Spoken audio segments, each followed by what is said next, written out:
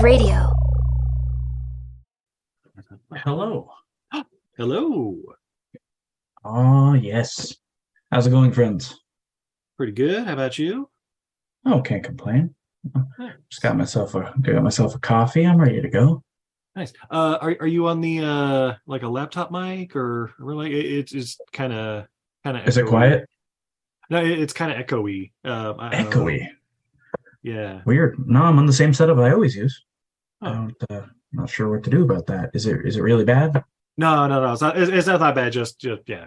I'm used to crystal clear Bobby Trippett. So. Yeah, me too. That's strange. Yeah, this sounds sort of like Bobby Trippett's calling us from inside his van. Yeah. Right. I'm in that red van with the heart window. Yeah. Okay, so remember a couple months ago, I saw this the first time, and I was like, guys, I found Grind Bin the movie. Oh yeah. Now that you have seen it, would you agree? Oh, 1,000%. Everything about this was the Grind Bin movie. There's even a homophobic slur halfway through. It was ideal. This is Grain Bin, the drinking game. Right. All it needed was Linda Blair and maybe Eddie Deason. Right. That's about it. Oh, there's no Oh, Cameron God. Mitchell. I mean, isn't there? I mean, there's Richard Lynch, who's, He's when you order Cameron Mitchell off Wish. I guess Deason could have been that best friend character. We could have given him the mustache. Yeah. Polly or whatever. Yeah. Polly. Yeah. He even try to do like a New York Italian accent. Yeah. I'm all for it. Oh, who would Linda Blair have been? I assume the producer's wife. Yeah, Reporter? Judy. Yeah, Judy. Yeah. Oh, she'd have been good for the reporter too. That's tough to choose. Yeah. I'm here for very important. Anyway. Can you give me a ride? I have to be in this one place right now, total stranger with a van. It's not dangerous at all. I don't know why you would say that. Well, you know what they say, a copy is never as good as the original. Yeah, that's Linda Blair all over. Storms out. And she's not talking about Exorcist 2, The Heretic. She was probably recording at the same time. Ooh. Did you guys just hear about her next project? Oh yeah, she's the Exorcist reboot or whatever, right? Yeah, David Gordon Green is now gonna Halloween Ends The Exorcist. And he's using the exact same playbook. I'm just gonna bring back the old lady from the original. And is she the mom or something now, or who knows? I mean, they're probably, if it's David Oh. Gordon Green, he's probably gonna do the same thing from Halloween and just be like, well, here's Reagan now. yeah, 45 years later, the devil's back. Yeah. Or no, shit, 50 years later. The devil's back and only she can stop him. But then we're gonna meet some other guy. I'd really like it if it was just like a remake of The Exorcist, but she's the mom. Like, that's the way I would do it. Oh yeah. Yeah. But that would be James good. Woods is the father. Oh my God. Reprising his role from Scary Movie 2 or Oh, whatever. oh, the man. dumpster fire that is James Woods. He's a car accident I can't stop watching. God, he's awful. Oh, he's the fucking worst. And he brings that to the screen, and it's just like it's like watching like a orca eat a seal. You're like, that poor seal, but that orca. The orca's doing its thing. I don't know who I'm cheering for here. Exactly.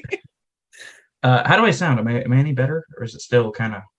It's still, you know what, it's Still better. all recording on the cloud and stuff, so I'm sure it'll come across just Yeah. fine. We'll be Yeah. fine. Okay. We'll even All out. right. We all even out in the Zoomiverse. That's right. It's what all those it's what all those filters on Audacity and stuff are for, right? Yeah. Bobby, I assume you don't edit. Did I tell you when we had our staff meeting, Stephanie tried to put sound filters on the staff meeting and accidentally clicked the groovy one, which is like echoes everything and makes it all warbly. And then she couldn't figure out how to turn it off. It just sounds like Hendrix guitar or something. It was like, oh shit, Frampton Live. it's like it makes it sound like everybody's on acid. Like, that would be awesome. But no. This was more like She keep asking if you feel like she feels. Today, we need Ah. to talk about The old pride of the Yankees. Exactly, the Hall of Fame speech. The greatest day of my life. But see, that sounded majestic. This sounded Why, like a thank dumpster you. fire. And there you have us. Everything I learned from these movies. Help make your life a little bit easy. Where that it's time to get dancing. Friend Steve. Stuntmen. Their business is danger. But now, someone is making it murder. Bring him down, it's not working. Get him! Whole terror rides with raw nerves in the most gut-grabbing action ever. From New Line Cinema, Stunts, rated P. See Stunts, now playing at a theater or drive-in near you. Yeah. Ladies and gentlemen, I'm Steve. And I'm Izzy. And this is Everything I Learned from Movies. And tonight, tonight. we are kicking off May Cause Injury, Oh, maybe. a month dedicated to the incredible stuntmen and women of film and films about stuntmen and women mostly. It's going to be great. Oh, stunts on stunts on stunts. And tonight we're talking 1977's Stunts. Yeah, I know we're talking stunts, but what's the name of the movie? It's just Stunts. I know we're going to be talking about stunts, but what's the name of the movie? Babe, we're not alone for this one. No, because we basically found the Grind Bin podcast the movie. Oh no, the We Grind had Bin to invite- podcast colon. Yeah, right. We had to invite Bobby from the Grind Bin podcast. Welcome, Bobby. Oh, yes, my friends. I am excited about this. I am ready to stun on them. Yeah. Bobby, was this your first time watching Stunts?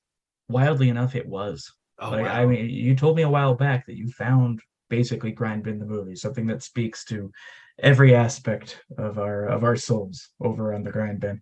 And brother, you weren't kidding. Yeah. I mean, it has Vans. It has the Madonna The in Madonna. The future Madonna son, in.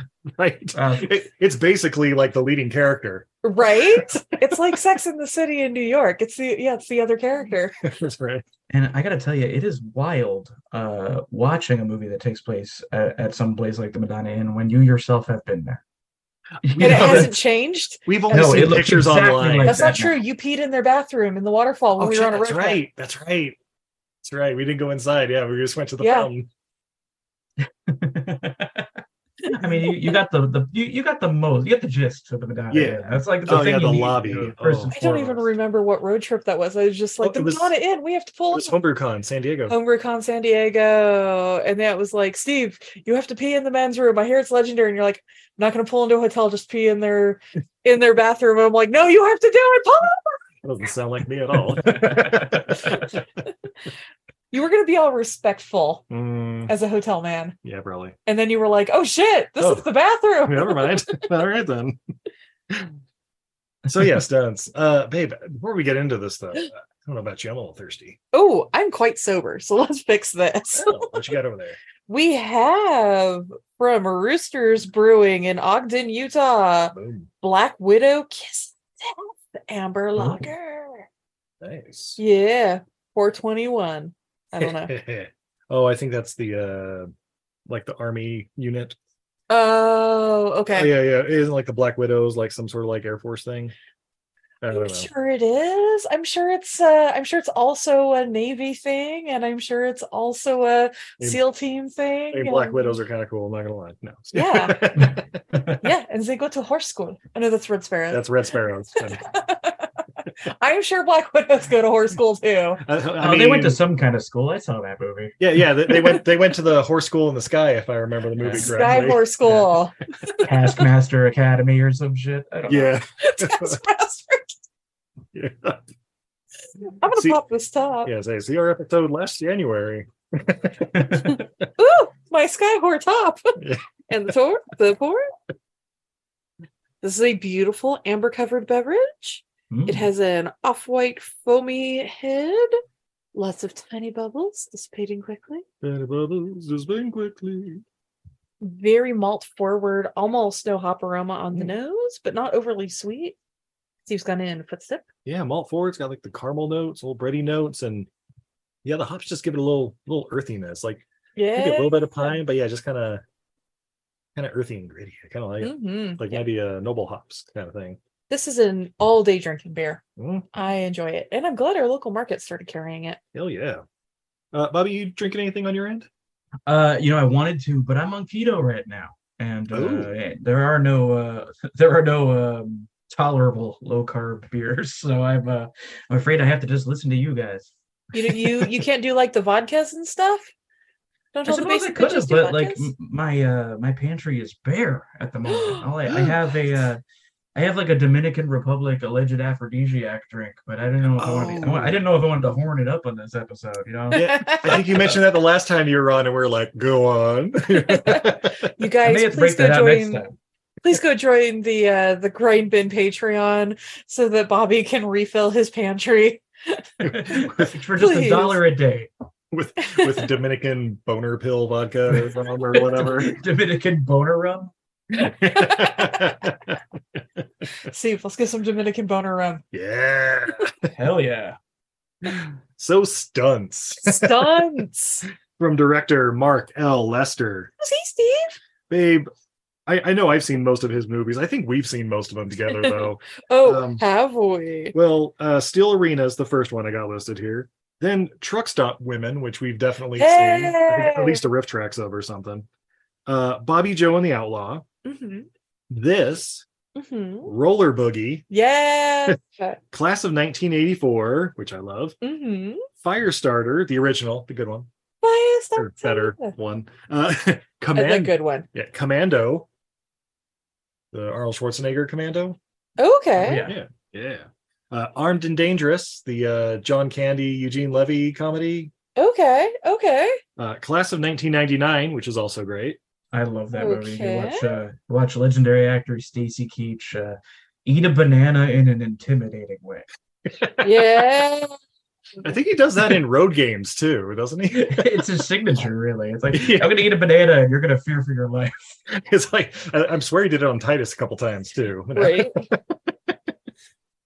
And then, of course, Showdown in Little Tokyo. Woo! Possibly the greatest movie we haven't done on this podcast yet. Extreme Justice. I think that's a Seagal one. Double Take, the Eddie Griffin, Orlando Jones movie. Okay. Misbegotten, not sure of.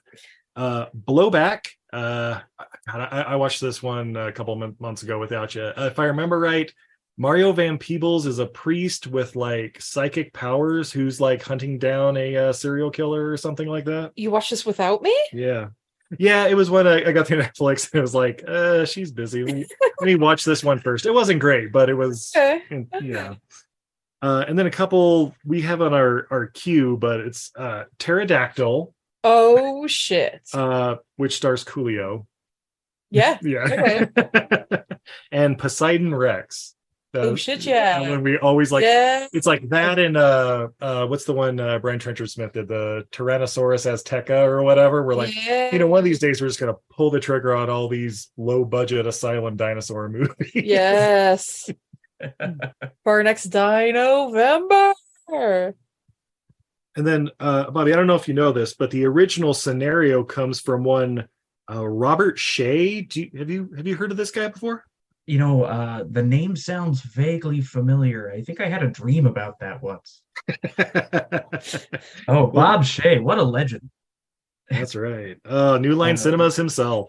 Absolutely. Mr. New Line, who is pretty much as responsible as Wes Craven for bringing us the Nightmare on Elm Street series. That's right. He wrote this. He also wrote Alone in the Dark, which is a great one. But yeah, executive producer of this, Alone in the Dark, Extra, The Nightmare on Elm Street, and all the sequels, Critters, Hairspray, and the Lord of the Rings movies and all the sequels, and Golden Compass. Oh, goddamn. So craziest part about that, shared universe. I couldn't believe they pulled it off. Right. When Freddy showed up in the Shire, that was amazing. Oh man. Dude, the hobbits didn't the hobbits weren't ready for that shit. But there are many other writers on this one, including original scenario by Michael Harpster. Who's he? He did this, an episode of Mr. Nanny, Excessive Force, and Endless Summer 2. Story by Raymond LaFaro, only this. Screenplay by Dennis Johnson, who has this, and a video game from 1996 called Ripper. Are you familiar with this one, Bobby?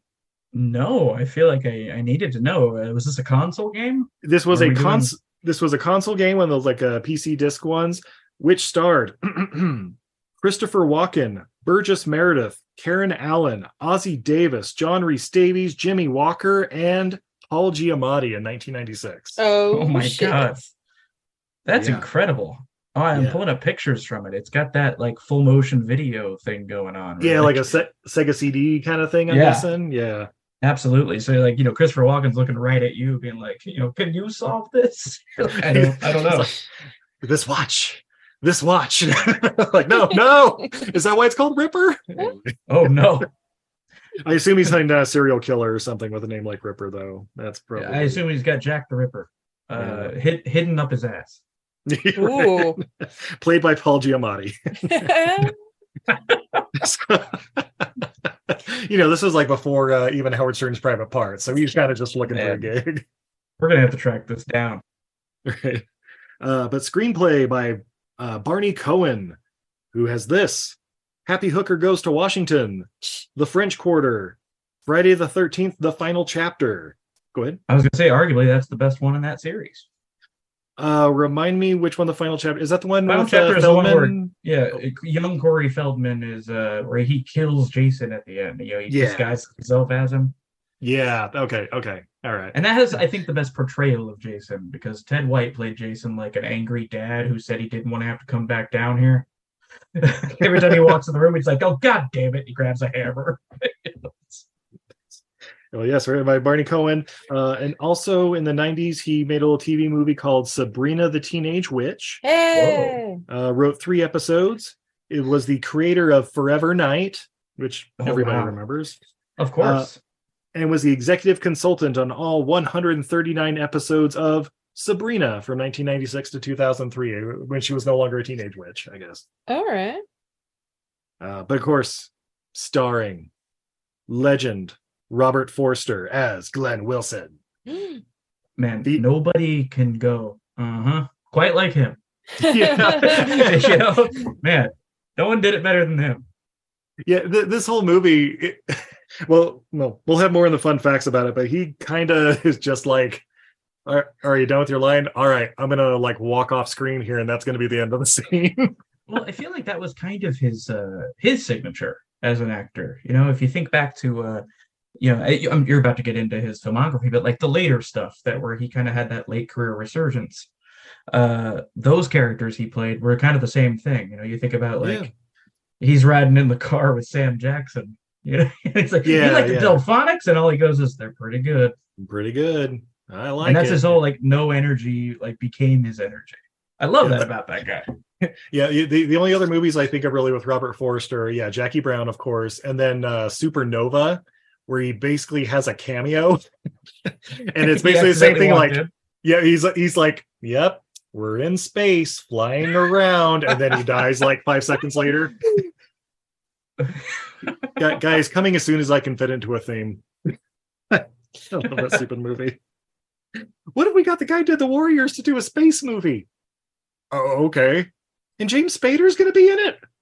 All right, son of a bitch, I'm in. Right. That's where the bag with the dollar sign hits you in the sternum. Like, make me that movie. All right, I'll figure it out.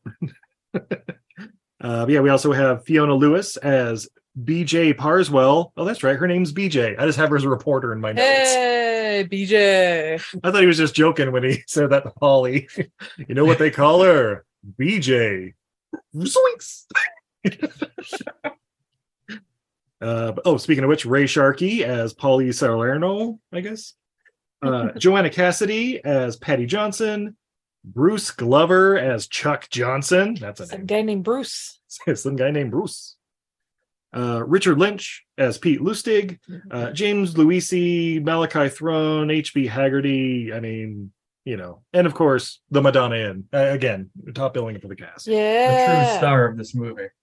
Right. Bobby, how'd you watch this one? Oh, I watched this one on Tubi. And Yes. interesting thing I discovered watching it on Tubi. Did you guys watch that way as well? We did. Is it about the lack of language? Yeah, that was shocking to me. Like, Yeah. like somebody's, a couple times somebody says "God damn it" in this movie, and they bleep God. Yeah. Well, they mute God. You don't get a bleep sound, but like, and they did the F word, but not the F slur, which was kind of like, all right, I guess that one out. This was very like late 90s, early 2000s, like with like the way they did the language. Like I remember like being in high school, and this is how they would like do like they would bleep the God and not the damn it. And I wonder if it's rated PG by 1977 standards, and so they're like, we can't have them saying shit, goddamn, fuck, whatever, blah blah blah. We gotta put those 3 bleeps, and they probably do the same thing to Back to the Future. Oh yeah, I would have loved to have seen Robert Forster say shit, goddamn, fuck the way he would have done it. Right. Shit, goddamn, fuck. You make a good point, though, because I remember that famously there's the Money for Nothing by the Dire Straits. Oh yeah. Cruising around with the radio on, and you might just get the F-bomb just loud and clear on terrestrial radio. Yeah. To this day, depending on whether they updated it to an MP3 or still using the little 8-track cassettes, or right. Every once in a while it slips through. Because that F slur, you hear that loud and clear now. Listening back to that, you're like, "Damn, dude, why'd you say that? Why'd they crank it up? That's a hard one." Yeah, why is that louder than the rest of the lyrics? Why do they have it echo like it's Pride of the Yankees? I don't know. Yeah, so yes, it is.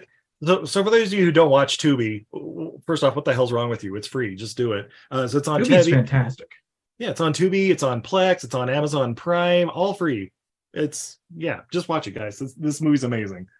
And of course, we know it's amazing because it starts off with the New Line Cinema logo. Woo! Oh. Was this the first New Line movie? We'll skip right to it. Yes, this was the first film from New Line Cinema as a production company. I'm sorry, I'll stop asking questions if I'm reading the back end. No, but that's good. And now I guess New Line's owned by Warner Brothers as of 2008 or something like that. Yeah, it got folded in. Yeah. Since there's only like 3 companies in the world or whatever now, and of course that's how you started getting Freddy and Jason at Universal Studios on Halloween, because they got folded into Warner Brothers. Oh man, do you think when Disneyland gets all spooky and stuff in October, they're gonna have like aliens and predators walking around? I mean, that would be pretty good, but no, I don't think they'll do that. They seem to be trying to like keep those separate. Oh man, yeah, they distanced themselves a little. They had one alien-based attraction in I want to say like 1980 in Florida. They had like a movies ride where kind of a dark ride where you go through, and like they had the alien jump out at you at one point. I remember I think it was the Las Vegas Hilton, like in the 90s or early 2000s, they had like the alien experience where it was like they had I think it replaced like the Star Trek one they used to have there, but it was basically you'd like go into like a recreation of the lab, and then like the fog would start coming in, and like you'd see like things moving around like in the walls and in the floor and the ceiling vents and stuff like that. I never got to do it. I just remember that was like a thing that was being advertised when I was going to Vegas a lot. Anyway, but New Line Cinema, and we cut right into the movies. It's nighttime in a little helicopter hangar, and we see some feet walking around. Somebody, it's not obviously not showing who it is. And we see him walk up to helicopter and a little I don't know, tow rope or whatever I don't even know what you call it, but they're just messing with the little hook up to it. I'm like, what's this? What's he doing with this? Messing with it. Anyway, we cut to the Madonna Inn. They're like, never mind that. Let's go to the Madonna Inn. Yeah. Meanwhile, in a more interesting story, the lobby of the Madonna Inn. Yeah. For those of you who don't know, the Madonna Inn in San Luis Obispo, California, it's this wonderful kitschy hotel that seems to be locked in 1952 or something, and it's magical, fucking famously schlocky, and with themed rooms. Yeah, guys, go check out their website. The rooms are amazing. I assume they don't. I assume they all smell like your grandparents' house, but It's a very old folks home vibe, but it's, back in the 70s, this place was like a place for a sexy getaway with your secret other person. And nowadays it's just a hotel, but like you still feel like the energy in there. It's almost like an ectoplasmic energy is left over from all the sexual debauchery that happened at this place. Yeah, careful, you might get slimed. Yeah. So. Oh yeah, absolutely. I mean, I a friend and frequent contributor to the Grind Bin, Michael Tanner, has told the story about when he went there with his wife, and they found a cock ring in their room. Oh shit! Yeah. God knows how long it had been in there. Did it fit? No. And then he turned invisible. Oh shit! One ring to rip them all. No, but I love the themed rooms will be like, there'll be like a medieval room or a storybook room, and then there's like a Tarzan room, and some Flintstones-esque prehistoric room where all the walls are like rock face, and it's pretty phenomenal. And I went and hung out in the pool too with all the old folks. It's a good time. High recommend. We often joke over in my neck of the woods that when we finally do the big Grind Bin meetup with all the friends and family of the Grind Bin, it's going to be at the Madonna Inn. Yeah, we got to schedule that up so we can get a discount. So we're going to have international travelers coming for that one. Oh, absolutely. But speaking of the bedrock suite or whatever, we then got to a man waking up in his bed. Looks like in the I don't know, like a cave in the Pacific coast there. And he gets up and there's a woman lying there next to him in bed, and he just hops on his motorcycle right next to the bed by the door. He parked it against the dresser. This rules. And so he starts it up, revs that shit a bit, and then just peels the fuck out. Hell yeah, just exhaust you right on. What an asshole! Such an asshole. Right? Can you imagine you're still asleep? like Izzy, imagine you're still asleep and then Steve just fucking revs a motorcycle next to you. And then peels out into You're like, what the hell is going on? Yeah. and off he goes like Renegade down the road. Bumping White Snake. Yeah. Steve would be single pretty quick. Yeah, right? I mean, he'd have to be, and not even out of like anger or anything. It's just such a cool exit. You don't want to ruin it by coming back, right? Yeah, right. Like, my God, what a legend. I never saw him again. And then she finds a note by the bedside table that says, sorry, I had to. She understood. Right. But then we get this nice funky track as he's driving off along the PCH, and it's like, Daredevil, gonna make an angel out of you. It was an interesting track. Like, I had it in my notes that it felt like if like Paul Simon had done the Shaft theme. Yeah, it was it was like if they made white exploitation movies, like this is the kind of music that'd be in all of them. Yeah, it's a lot like the theme to The Man from Hong Kong by Jigsaw or whatever, that Sky High or whatever. Oh, I love that song. It's fantastic. But yeah, so he pulls up to the set a little late, and of course the director, whatever's like giving him some shit. And he's like, all right, how long till you're ready? Like, I don't know, long enough to get dressed. So 30 seconds later, he's ready to go. Let's do it. And watching the movie, I'm like, for what? What's going on? Is this guy an actor? What's going on now? I just got here. What's going on? Yeah, which one are we doing today? I'm a little hungover. I'll be fine. Yeah. But yeah, they got a little stunt coordinator there. He's like checking all the harness gear and stuff like that because okay, this stunt they're doing. All right. So he's riding passenger in this I don't know, a fucking Buick or whatever, a goddamn giant car. Yeah. He's gonna go off a ramp, go up on two wheels. He's going to crawl out the passenger window. Yeah. Grab the bottom of the helicopter. You know the part. And apparently it flies off into whatever, and he hooks himself on there, for safety or whatever. And then I assume hijinks ensue from there, right? Sure. Yeah, easy enough, right? I think that's called the strut. The kind of the pair of skis underneath the helicopter. Oh, well, I think those are called the struts. But I'm pretty sure. I'm no helicopter pilot. I know that shocks a lot of you. I always end up calling it like the pontoon or something, and I'm like, well, those are those like seaplanes or whatever. But you know that part, the part that catches all the arrows in Raiders of the Lost Ark. Yeah, so yeah. But yeah, so action. Gets up on the two wheels, out the window, up on the chopper. He's just hanging there, and he's trying to do the little hookup thing. But he starts calling down. He's like, "Oh shit! It's jammed! It's jammed! My arm! I'm good!" Yeah, we get a fantastic dummy fall. Oh my god! I stood and cheered.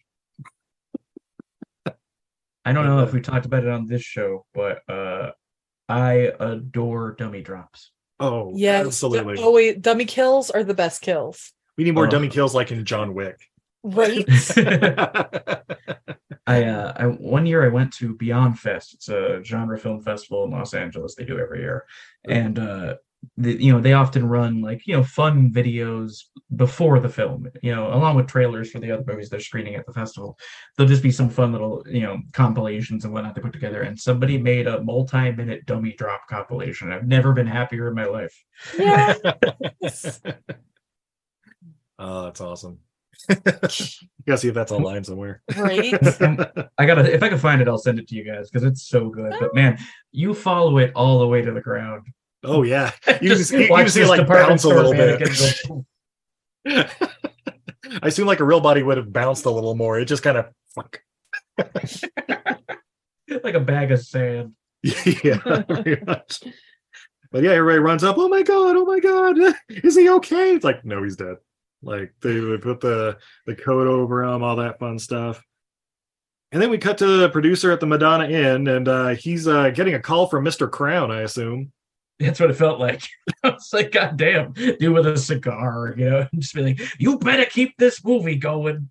The best part was you hear it like most of his lines like through the phone on the other end there at the Madonna Inn, so it even sounds like when he goes to Mr. Crown on the show.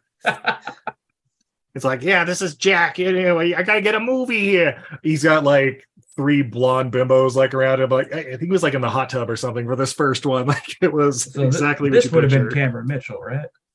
Oh yeah, absolutely. He was busy doing another movie we might be doing some week. Oh no, I don't know.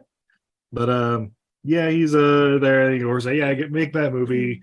I can't have all these stuntmen dying, too many lawsuits and shit, And then we see that I guess the Jack's daughter is banging the producer, this James Luisi guy. What was his name? Blake. That's right. Blake is Blake. I'm not gonna lie, I didn't catch like anybody's names in this. Oh, because everyone's mumbling in this movie. Yeah, pretty much.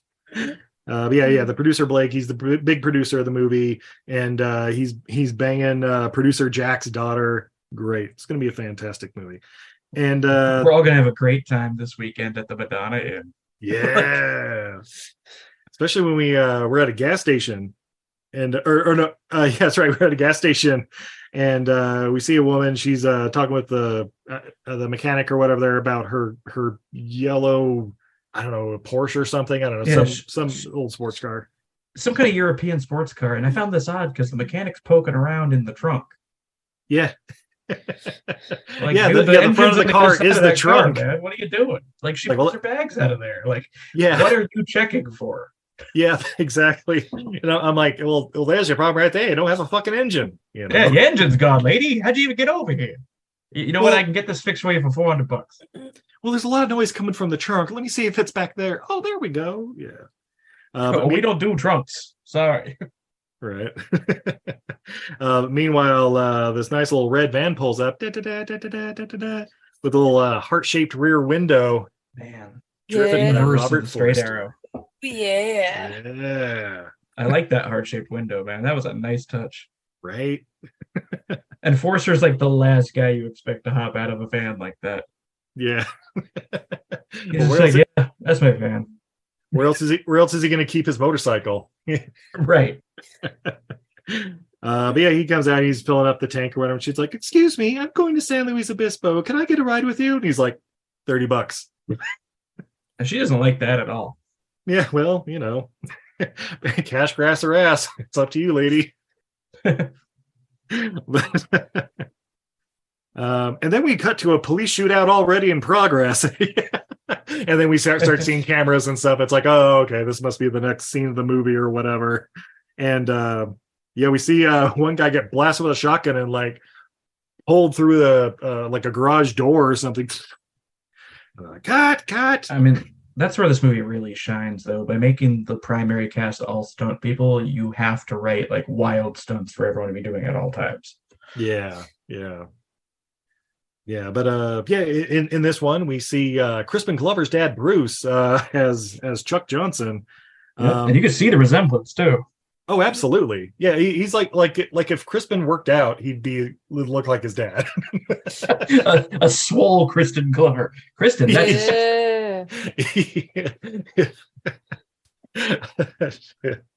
if George McFly started roiding out, he would look like Bruce Glover. If he's just finally had enough shit from Biff. You know, it's like the those ads on the back of old comic books where he's getting sand kicked in his face. No. I'm gonna start this training regimen. Now I'm gonna be this meat muscle.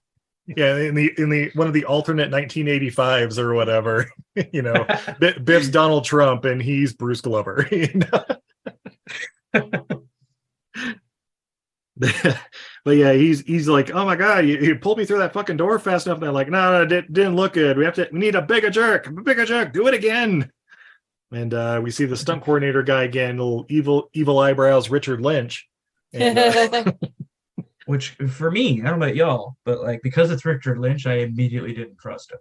Of course. I mean, arguably the biggest name in this movie. Between him and Forster, right? And he's just kind of like lurking in the corner. His hair was like kind of blonde or something too, wasn't it? Yeah, it was weird. Yeah, like a weird unnatural hat and everything too. Like he looked like a Italian spy or something. Yeah, everything seemed off about this guy. You're like, no. They were very subtle with his character, is what we're saying. Yeah, his name might as well have been Red Herring. Louis Cypher. Yeah, right. Oh my god. You love that movie. Oh, goddamn Angel Heart. You fucking love that movie. You've made me watch that movie so many times. When I'm screaming 2 minutes into the movie, he's the fucking devil. He's gonna make you fuck your daughter. Steve just screams Louis Cypher like every 5.5 minutes the whole time we watch that movie. Like, Louis Cypher! It was a Johnny Angel. Yeah. Anyway. How are you people not picking up on this? The girl's name is Lovely Incest. No.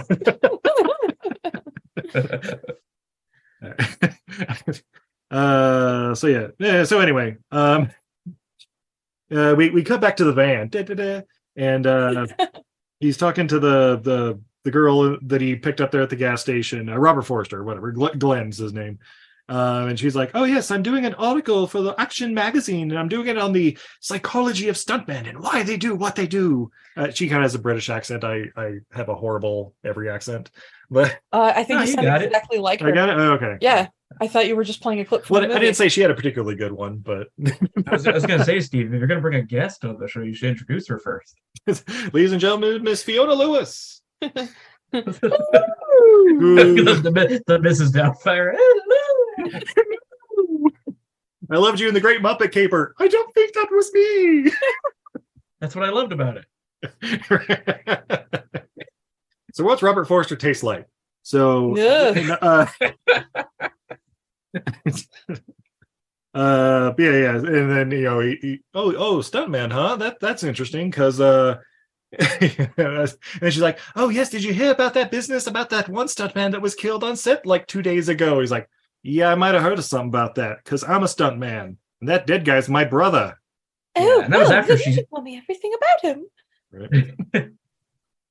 And she had just spoken very disparagingly about said brother too, so that was a wonderful foot in the mouth. He was just some asshole who didn't know how to do his stunt. Oh, so unprepared, these stuntmen. They're really lowbrow, don't you think? And then Glenn pulls the ejectocito lever and ejectocito, cuz. But he forgot to cut the hole in the roof. So, so we had a scanners moment. Yeah. Just end of movie. Just like an accordion sitting there. She walked out later. She was 3'2". But yeah, so then oh yeah, so they back to like Bruce Glover and the the police shootout thing again. They do the stunt again with the new pressure setup and everything. And this guy gets jerked through like he got hit with a jet. Oh yeah. It was wild to watch. Like the velocity. I thought I was watching another dummy get killed. But yeah, of course the director was like, yeah, perfect. Folded him in half. Hit the belly button just like you want. Like, are you sure about that? It's exactly the look we're going for. Yeah, but yeah, Chuck is pissed at the coordinator. He's like, you stupid son of a bitch, that's dangerous, and blah, blah, blah. You're going to get somebody killed again. You know? How dare you keep holding that over me? I've worked on a dozen films, okay? Oh, yeah, that's later when he starts going yeah. like, I won an Academy Award for Red Flame. And I'm like, did you write it? Because they don't have stunt things for that. Which, by the way, serious talk. Why? Right? Like, are you shitting me? Not that I really put any stock in the Academy Awards at this point, but like, how has there never been one for stunt work? Right? I mean, I know they have like we've talked to a former winner of Stuntman of the Year, Nick Powell, in our interviews. But yeah, it's definitely not an Academy Award thing, but it's like very well respected in the movie industry. But yeah, they should do. Okay, this last year, obviously, Everything Everywhere All at Once would have won Stunt Coordination of the Year, right? Yeah, probably. Take that, Tom One Cruise. has to think, yeah. Yeah. And I mean, if we had to pick a specific scene, I'm assuming whoever had to take that butt plug in that one scene. It would just take a little longer for him to get up on the stage. Oh. He's in a wheelchair. Oh. It's like, don't worry, it's just a precaution. See me next year in Mission Impossible Day of Reckoning Part 1. I don't know. Whatever. The Legend of Curly's Gold. Yeah, right. Indiana Jones and the Legend of Curly's Gold, or whatever I'm going to be in next. The Pick of Destiny. So yeah, we then cut to them just oh my god, Glenn and the reporter BJ. That's right, Glenn and BJ driving along the van. It's BJ and the boar. Yeah, nailed it. Got him. But they're coming around the corner there on the PCH, and some guys just, I don't know, riding on a little skateboard like he owns the place, and they just kind of cut in front of him. He's like, "You stupid son of a bitch!" Hey, Glenn! I'm skating here. Wait a minute. Oh, that son of a bitch is my pal. By the way, didn't think this was Yoba watching the movie, so don't even. Yeah, but that's Paulie, or Italian American for the movie, and he's like, "Hey, Glenn, what are you doing? Hey, who's this chick here? You know, I don't want to be stepping on any toes." He's like, "Yeah, he's all yours. By the way, they call her BJ." And he's like, "Oh, whoa, hey." Hey, you want to take a picture of a handsome stuntman? That interaction between them is pretty great, though, where she's making him uncomfortable. Because he explains to her, you know, he's just like, you know, I'm Italian. You know, they say we're the best lovers in the world. And she goes, well, why don't you get a couple more Italians and come to my room and we'll have a party? And he's like, no, what? No. What? And they're like, yeah, you know, just two guys, a couple of girls. I was like, whoa. She had to do none of that quiz stuff. Wait, hold on a second. So I'm like, oh boy. But yeah, meanwhile, Glenn, he's talking to like the other stunt people, and he's basically like, all right, so what's going on? Why, how'd he die? And like, I don't know. So it just didn't work, and he just fell like a rock, blah, blah, blah. He's like, all right, to a dummy. Try to turn to a dummy halfway. We're still looking for the real body. No, but he did a real found was a scarecrow. He must have really been scared. No. But yeah, then like Glenn's plan is like, all right, well, we're gonna try to do the stunt again, and you know, maybe we'll bring the guy out, whoever did this, and we'll whoop his ass, or I don't know what the plan is really at this point. Just find out what's going on. Yeah, more or less just investigating it right now. They don't have a plan yet. They don't understand how he could have died, because like they all know what they're doing. Yeah. So then we cut to the lobby at the Madonna Inn. And yeah, we see Glenn. He's meeting up with the producer guy, Blake. And his wife's there too. Judy, is that her name? Judy, yeah. Judy, yeah. And they're sitting there at a table, and I don't know. He like sends Judy off, like, "Hey, men are talking here. Why don't you go get us some drinks or something?" My understanding is, and you can help me out with this, Izzy, is what I'm told is women love that. Oh yeah, right, Izzy? Yep. Big fans. Yep. As long as you have the tab open, they love that shit. If you enjoy never having your dick touched ever again, this is the way to do it. You enjoy celibacy? What are you selling?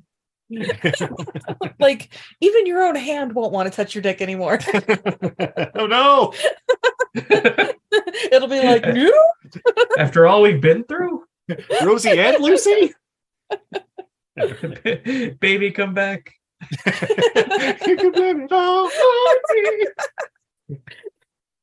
So anyway, he's like with the producer guy Blake, and he's like, "Hey, the stunt's good. Something else happened, and we're gonna make sure that doesn't happen again. But if you still want to pay us for the stunt, I'll do it." All right, cool, thanks, buddy. And then he goes and checks out his brother's room there, and the motorcycle's like still inside or whatever. And I'm like, well, yeah, where else was it going to be? I'm not paying for parking. Yeah, you don't want to charge that extra at the Madonna Inn, man. That's how they get you. Right. Yeah. Assholes like you are what ruin carpets. Especially when you peel out first thing in the morning. Fucking right. Damn oil spots. Leaving little bits of roadkill raccoon behind. Yeah. Fuck this guy. But then there's only one thing to do. Stuntman died. The Stuntman's funeral. Stuntman's funeral! Love it. How is this not in a Fast and Furious movie? Yet. Oh man, that might be that last one. Yeah. See, they're not stuntmen, remember? They're sandwich proprietors. That's right. They have a sandwich shop. And they file taxes under Toretto's sandwich shop. And they sell Zoom players on the side. That's right. Has anyone made that merch yet? Where you can get a T-shirt for Toretto's sandwich shop? I assume they're out there somewhere. No, Babe, if not, coming soon that's to ILF movies. Oh yeah, because that's my kind of movie tie-in merch, man. Is if it exists and you've been there. Yes, exactly. That's my favorite kind of stuff too, where it's just like it's very subtle. Or like the name of the music production company that Ludacris has in that one, or Tej, whatever his name is. I assumed it was mentioned in a line in the third or fourth one. Apparently, it's Bob's Market in Los Angeles. Was the location double? Oh yeah, but it said Toretto's yeah, it says Deli Toretto's Market. Bob's Market in Los Angeles should sell Toretto's T-shirts, right? Fuck yeah. But there are a bunch of people who are like, I went to the Toretto sandwich shop. just like the Madonna Inn should have shirts that say "As seen in Stunts." All right, there's a few Toretto's Market and Cafe shirts on Amazon. There you go. Now we're getting there. See, someone had the thought to do it.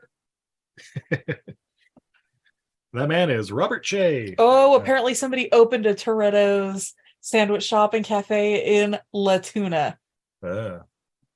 Guys, we gotta go. I hear everything I learned from movies meetup.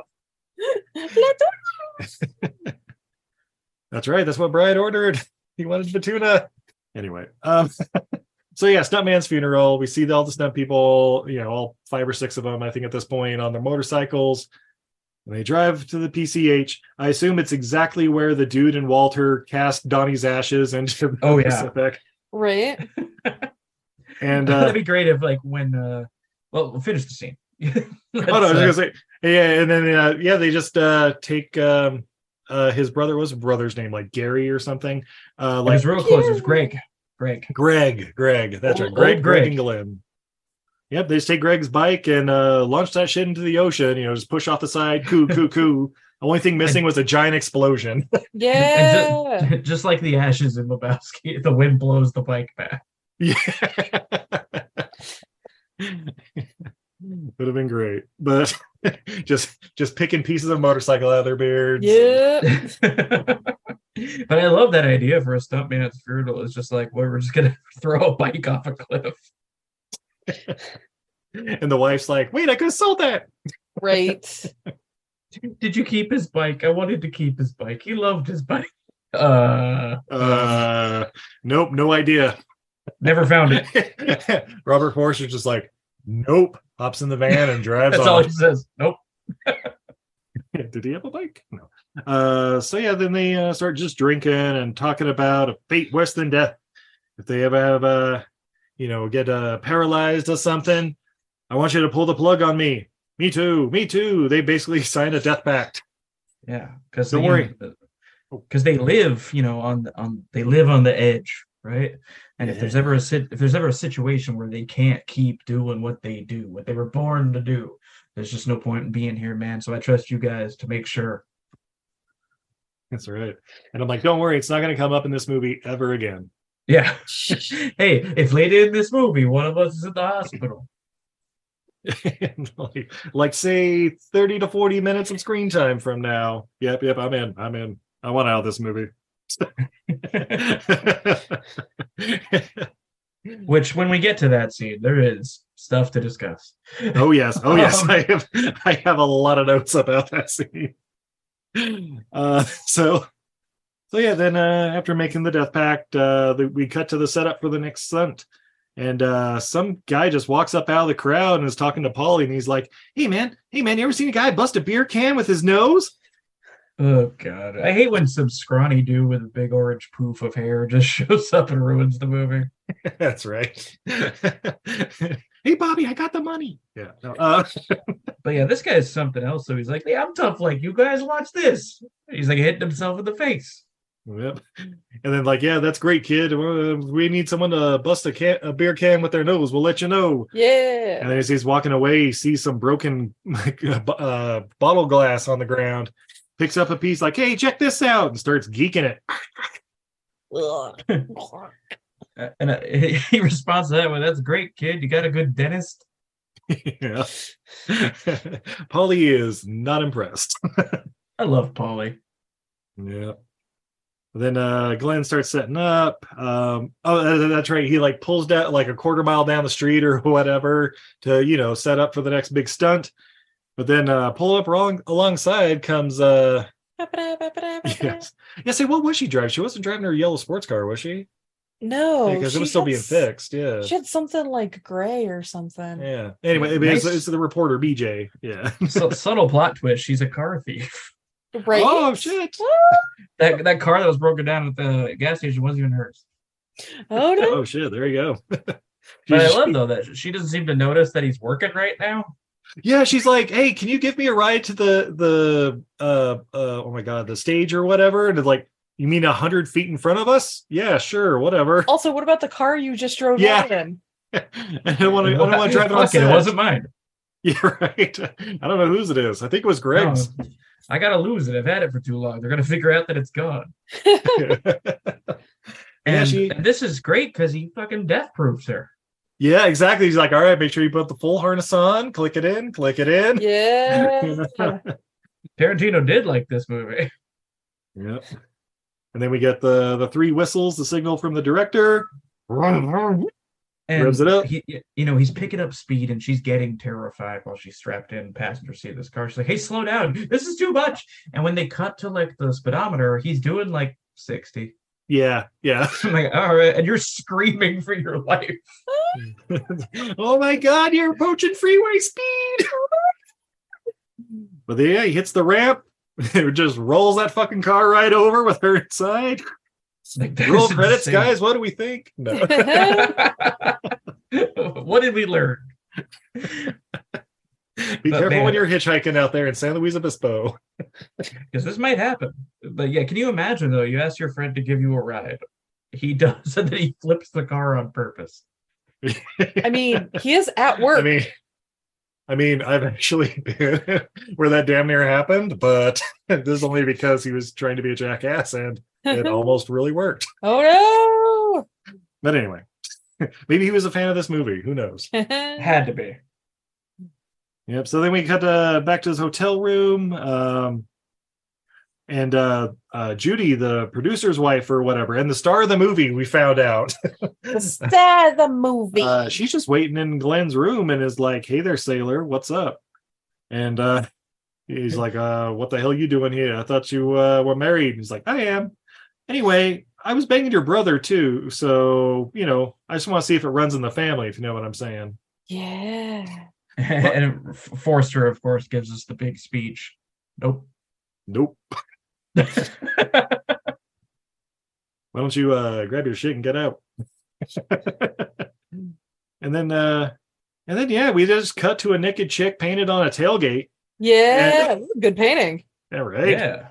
If only around the side of a van, it'd be even more grain bin. Oh yeah. But instead, yeah, I think it's like the back of Polly's truck or something. I forget who's cleaning or whatever. But Glenn walks up and he's basically like, "Hey, where's that harness my brother was wearing when he died?" Like, "Oh, I thought you had it or something." Like, wait, what? Yeah, I don't know. Oh, yeah. It's in the rig van or whatever. You can go get it yourself. No, it's not in there. Well, it was just in there this morning. I saw it. Yeah. All right. Well, somebody took it then. Dun dun dun. And then we go to a garage where the stunt coordinator guy, Richard Glinch, what's his name? Pete. That's right.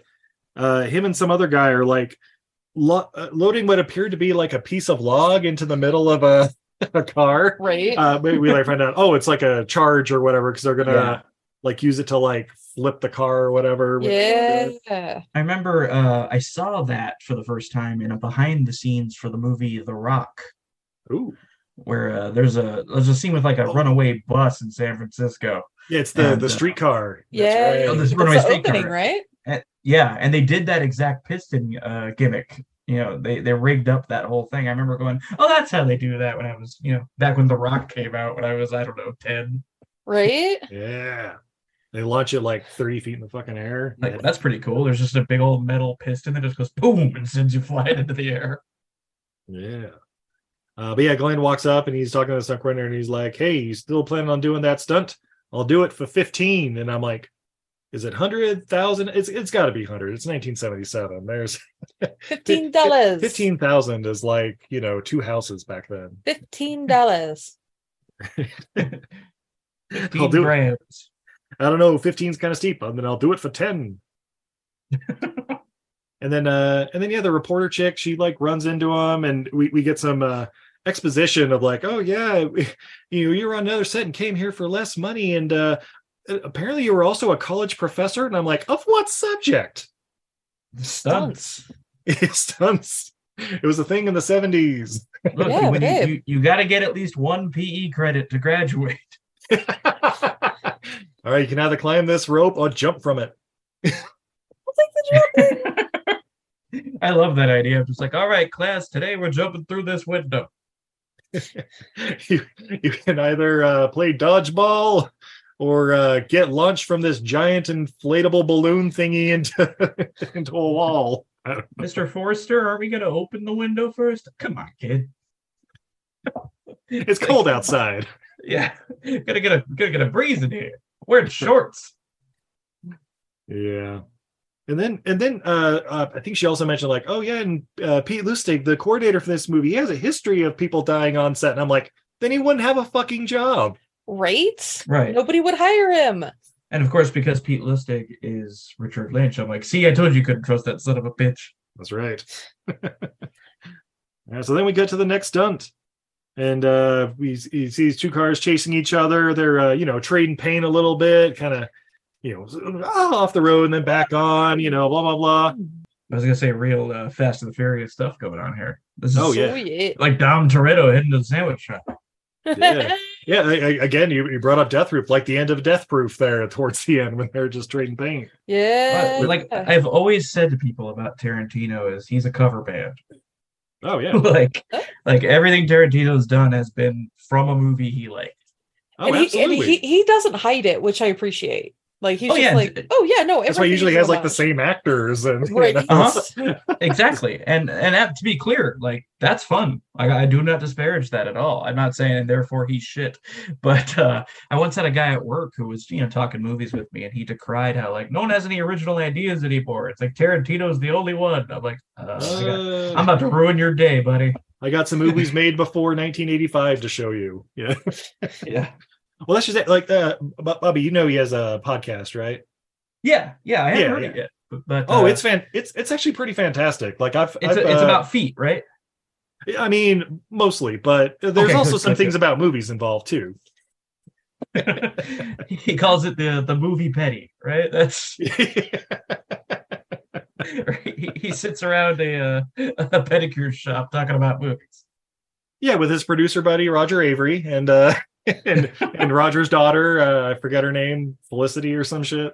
Yeah, so did they. Yeah, exactly. I assume she does all the editing, and that's why she's on.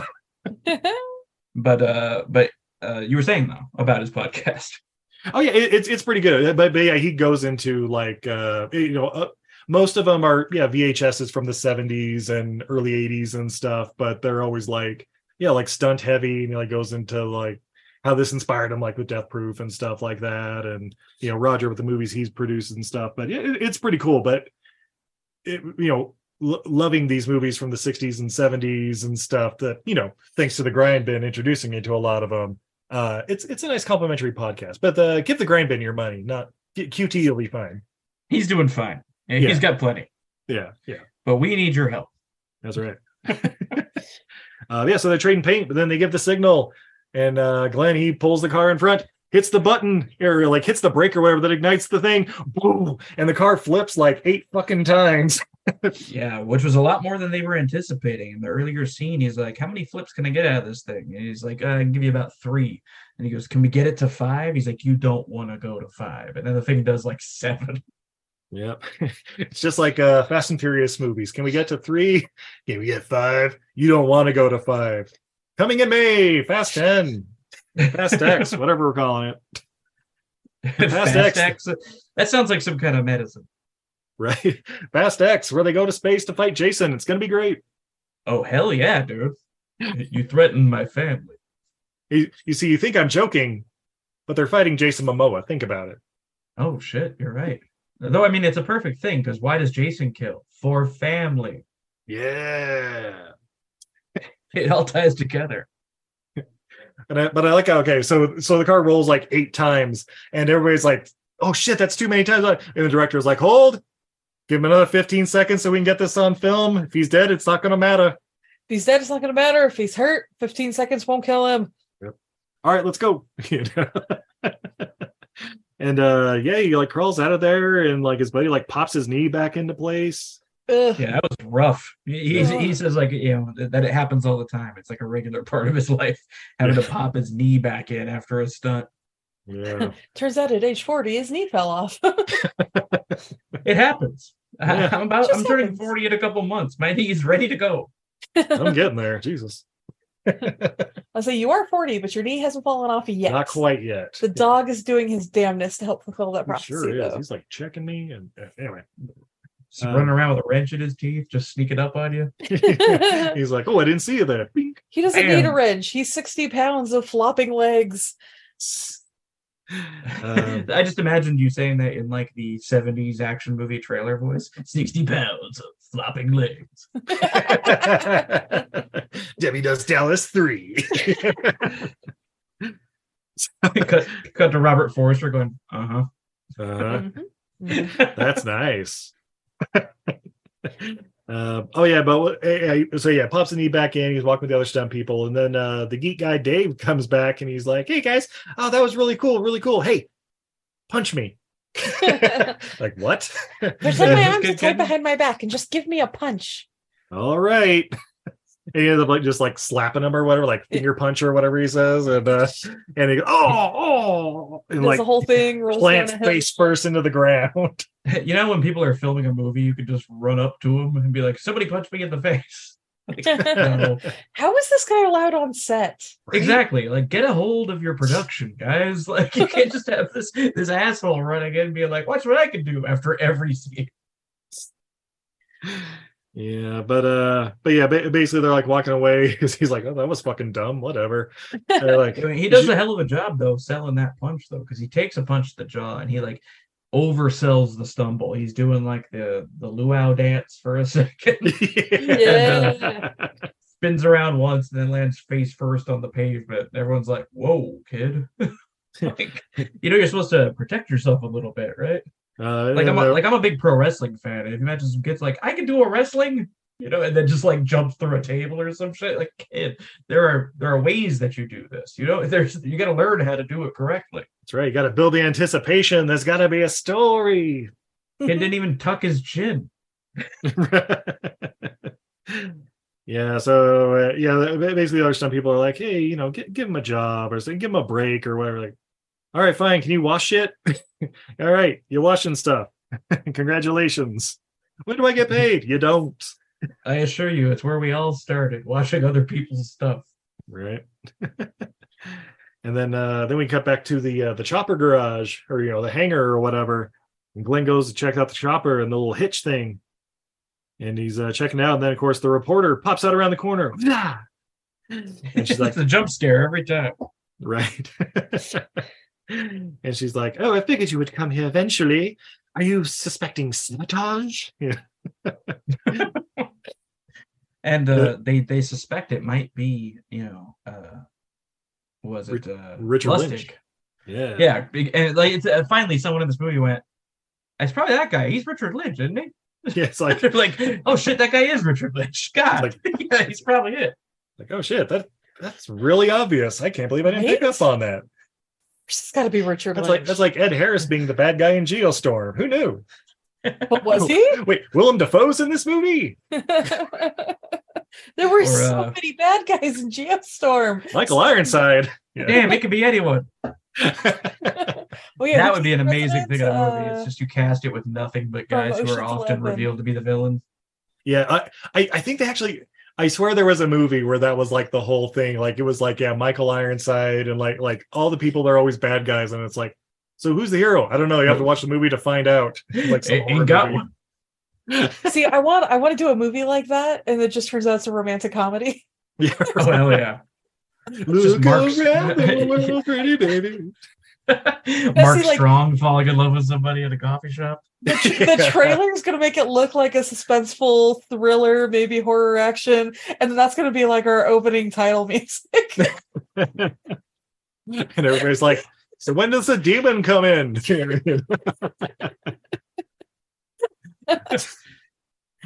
yeah, then we cut to the next scene, the next stunt setup they're doing, and it's one of those the giant inflatable bags next to, I don't know, some sort of like a lumber mill or something. I don't know what, but grain mill, lumber, some sort of mill.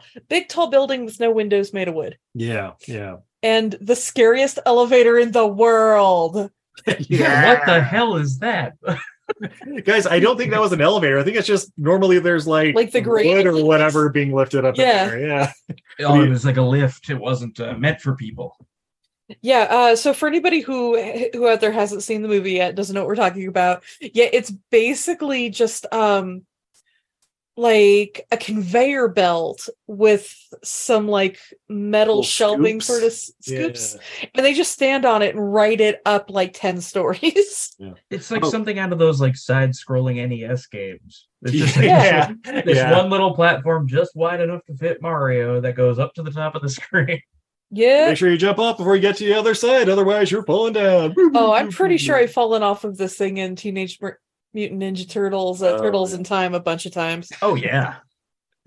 Oh guys, before we see oh my god, Chuck, Bruce Glover going to the top here, we miss a very important scene because he goes back to his van, and his lady, who's also a stunt woman, or a stunt woman. Yeah. She's like, hey, how about a nooner?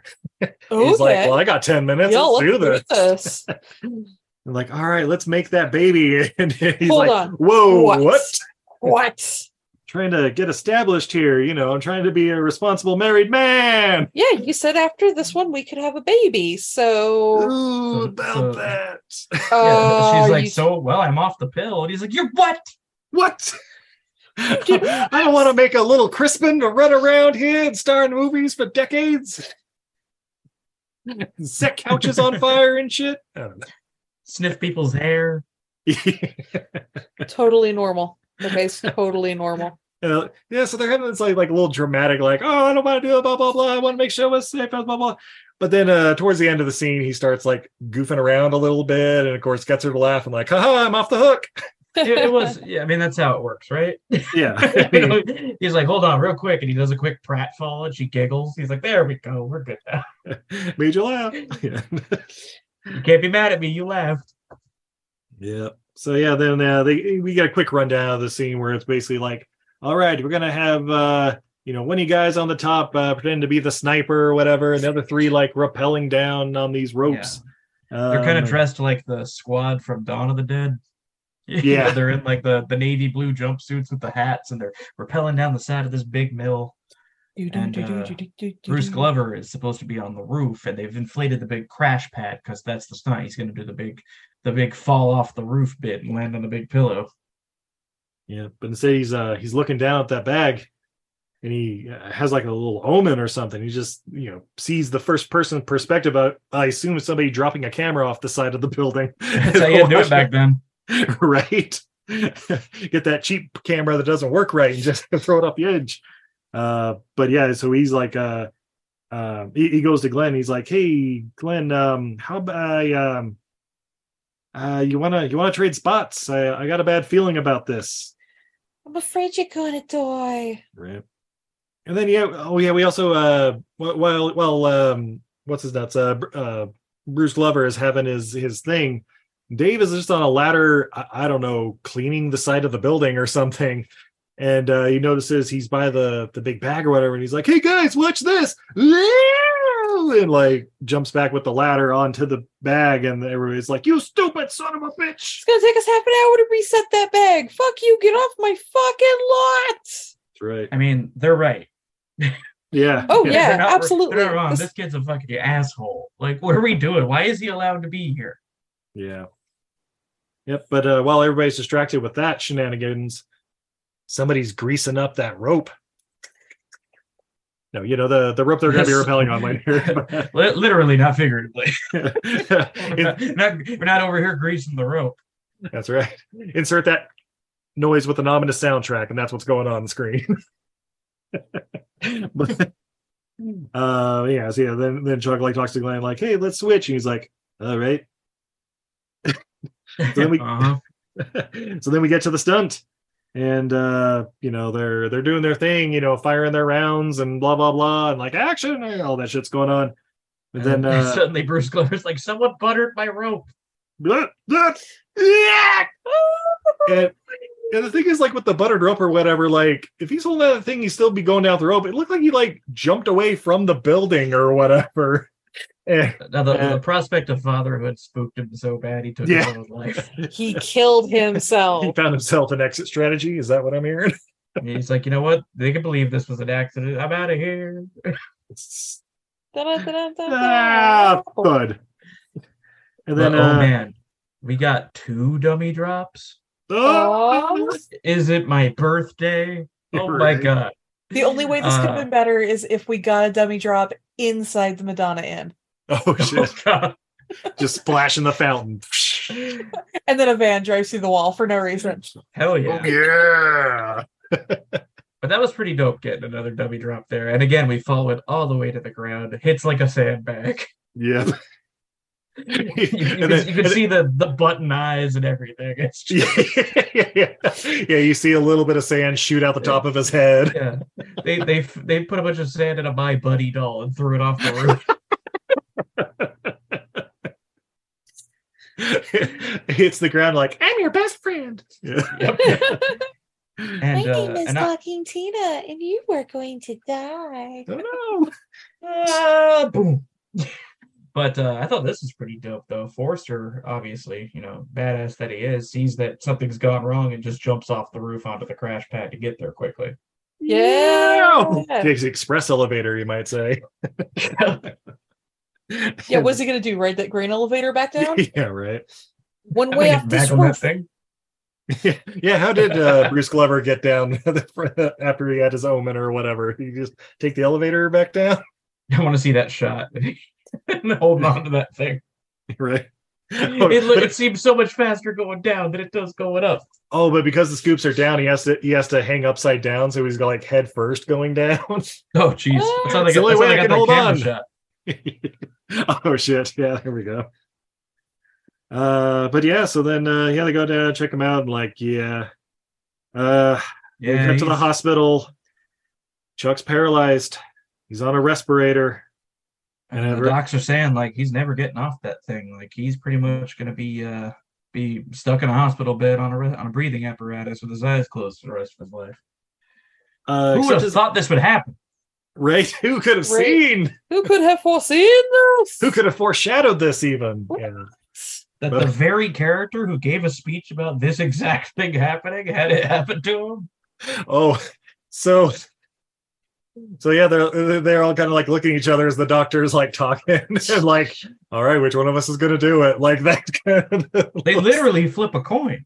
Yeah, they do the little coin flip or whatever, but then Forster like snatches it midair, like, oh, looks like you lose. I got this. And just said tails because he volunteered to do it.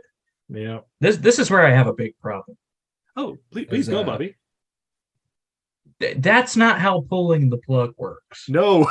What? Because he basically flipped the light switch. Yeah, he walks in the room. He says a few things to Bruce Glover.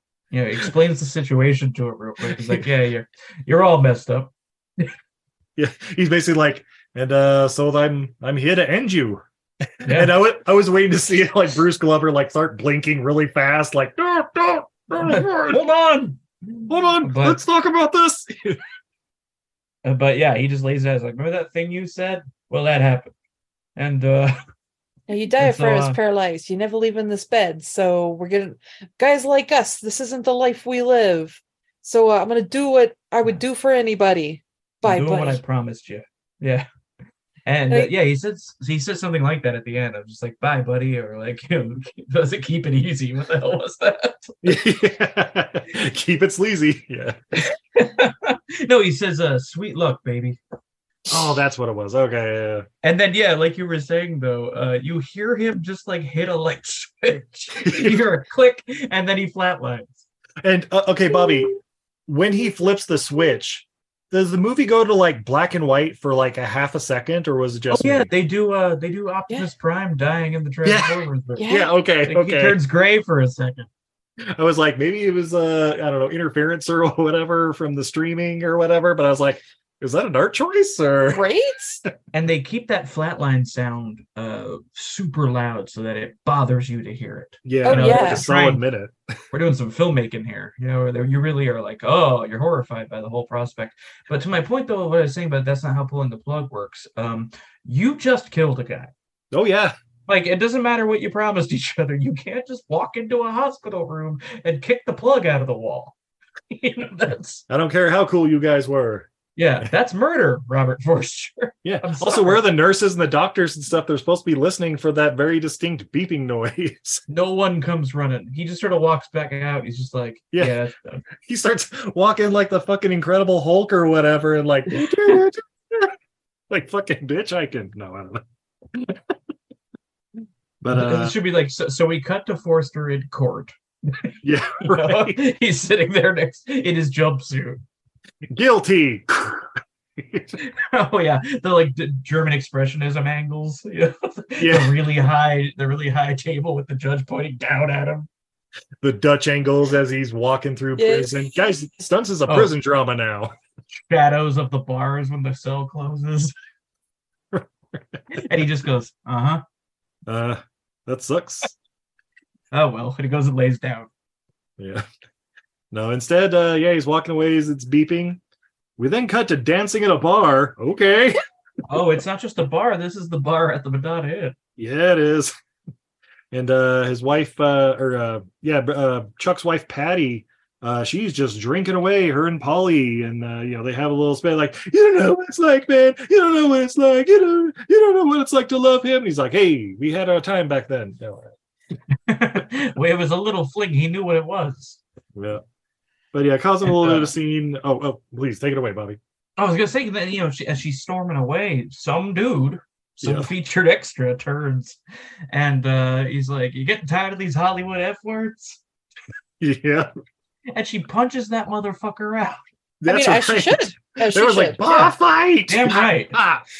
Oh, that'd be great. Everyone just starts throwing chairs. Right. The Madonna Inn gets trashed. Right. So yeah, she basically whoops that dude's ass and then just like casually leaves. Well, drunkenly stumbles away, I guess. But I just imagine the bartender going for the phone and going, "Hey, she's dealing with something." Yeah, she's going through it. I'll give her some space. Yeah, the barback's going for the phone, and the bartender's like, "Stop! No, don't worry. She's been through enough. It's been a rough day. All right." That guy's unconscious. Yeah, I know a guy who's worse than unconscious. Let's just let her go. But this is where I first started adding in my notes, you guys. Shut this production down. Yes, you already have so many deaths. Like, no. Like, how are the police not here? How is this production allowed to continue? Get Mr. Crown on the phone, Yeah, but yeah, so that night, Glenn, he goes and checks out the mill or whatever, and the reporter's there too. And again, she's like, "Oh, I figured you'd be out here looking at things, but that's what I'm doing. I just have no idea what the fuck I'm looking for." Yeah. And then he's like checking the rope or whatever, and I couldn't even tell if he knew that it was buttered or whatever. Like maybe it evaporated over the course of the day or something. Cause he's kind of feeling it, but he doesn't mention anything. This rope tastes like butter. Yeah, right. It's even greasier than usual. Oh, maybe this was Polly's rope. I don't know. But of course, reporter chick, she's like, "Well, you know what this means. The person was trying to kill you, but you had switched the last minute or whatever." And he's like, "Yep." Mm-hmm. "Well, what are you going to do about it? Are you going to call the police?" And blah, blah. He's like, "Nope. We take care of our own." Yep. Because the stuntmen don't call the cops, man. Yeah. We don't need more trouble here. Yeah. So then, they go to the bar at the Madonna Inn. She orders a bottle of tequila and 2 glasses. And we see Paulie walking off with some girl he got on the dance floor.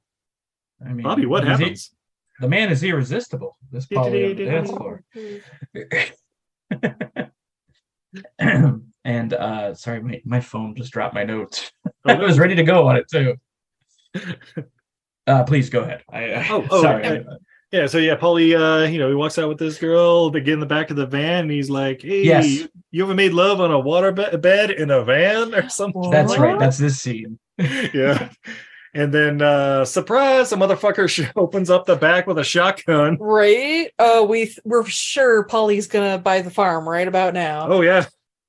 What a twist. It was some random dude we've never seen before killing everybody. Fucking Terminator style now. He doesn't have time for subtlety. He's looking for Sarah Connor. That's right.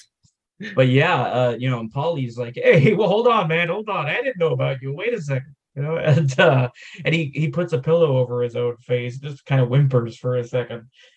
And then the dude fires the shotgun, but it hits the waterbed. And the water rushes out the back of the van. Oh yeah, it's so the straight arrow. Yeah. But the waterbed pops. And now he's shifted from being afraid for his life to being really pissed off that he fucked up his waterbed. Yeah. And I'm also like, that was a shotgun. There's shrapnel in your leg or something that close. It just kind of sprays at that point. I don't know, but shenanigans. So then, Glenda, I don't know, takes what's her name, BJ up to her room or whatever. She's drunk, basically ends up firemen carrying her towards the end.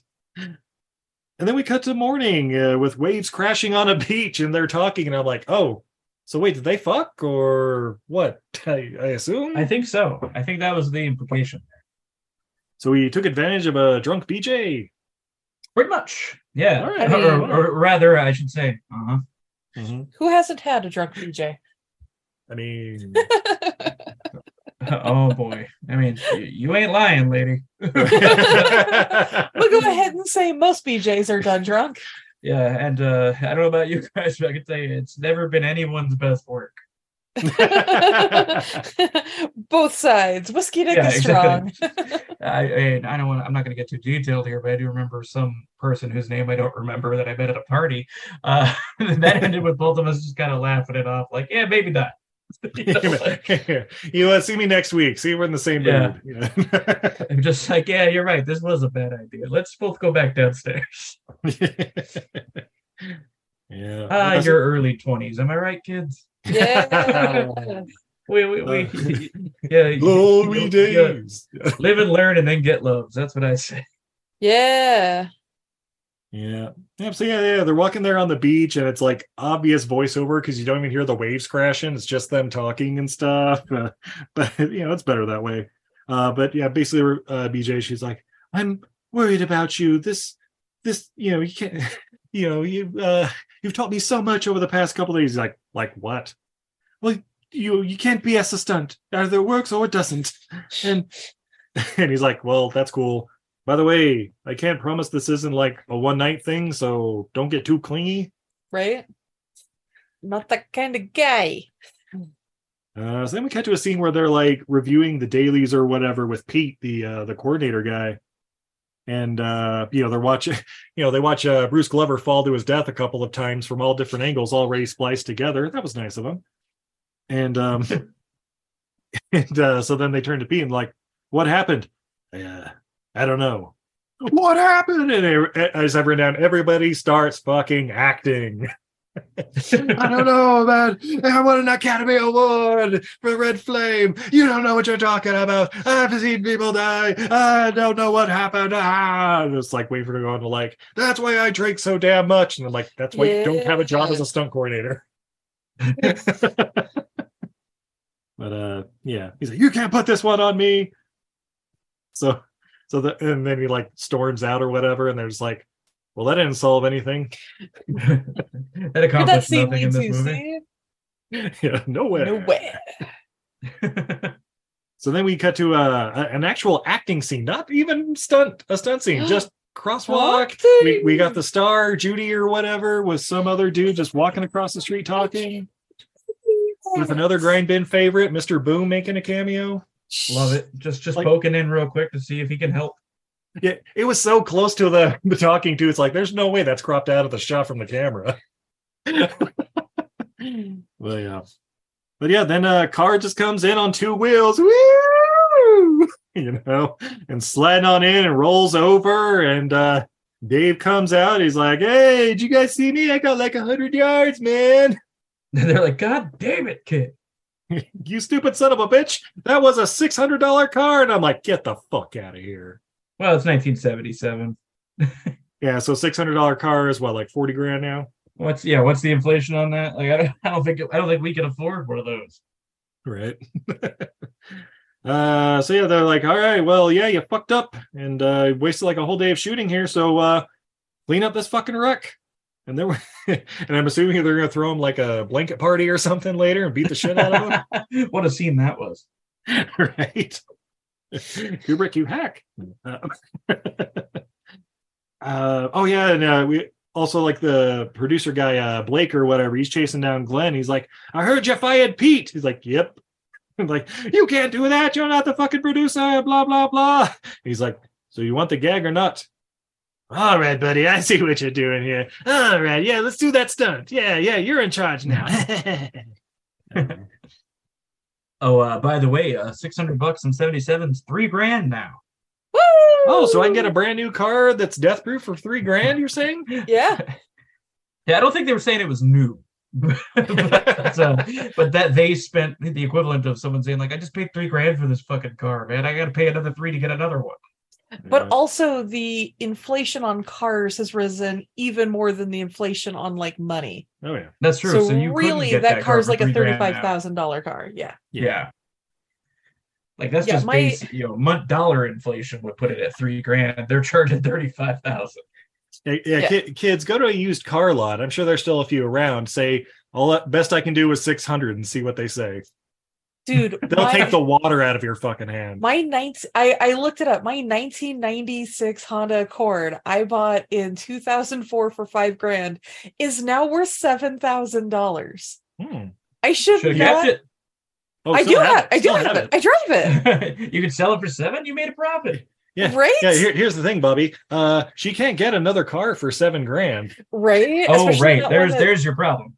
Yeah, it still gets 35 miles a gallon, and It only has like 230,000 miles on it so or it's something. low mileage. It's officially a vintage vehicle now.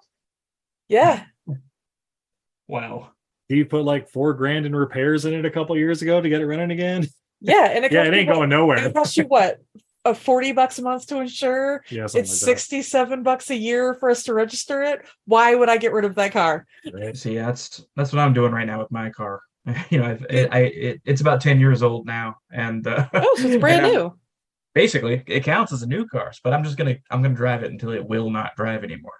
Yeah, no, drive the wheels off of it, guys. Everybody out there, if you have a vehicle that's paid for that like can physically keep going and be registered, just keep it going. It'll cost you less to just do the repairs here and there as it needs it. Yeah. So one of the like best advice I got from car guys that was actually really good advice is like when you have a big repair coming up on like an older car, ask yourself, would I pay that price for this car right now with that fixed, with everything else that's wrong with it? That's a good way of looking at things. Yeah. And if the answer is yes, then it's worth doing it. If the answer is no, it's not worth the $7,000 to fix the transmission or whatever, then it's time to let it go. Yeah, that's fair.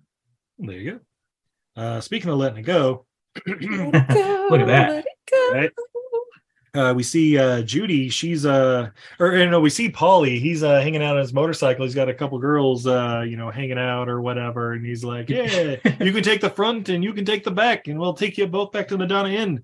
But then, and then you can take the front and the back again. Yeah. Oh. You ever had an Italian sandwich?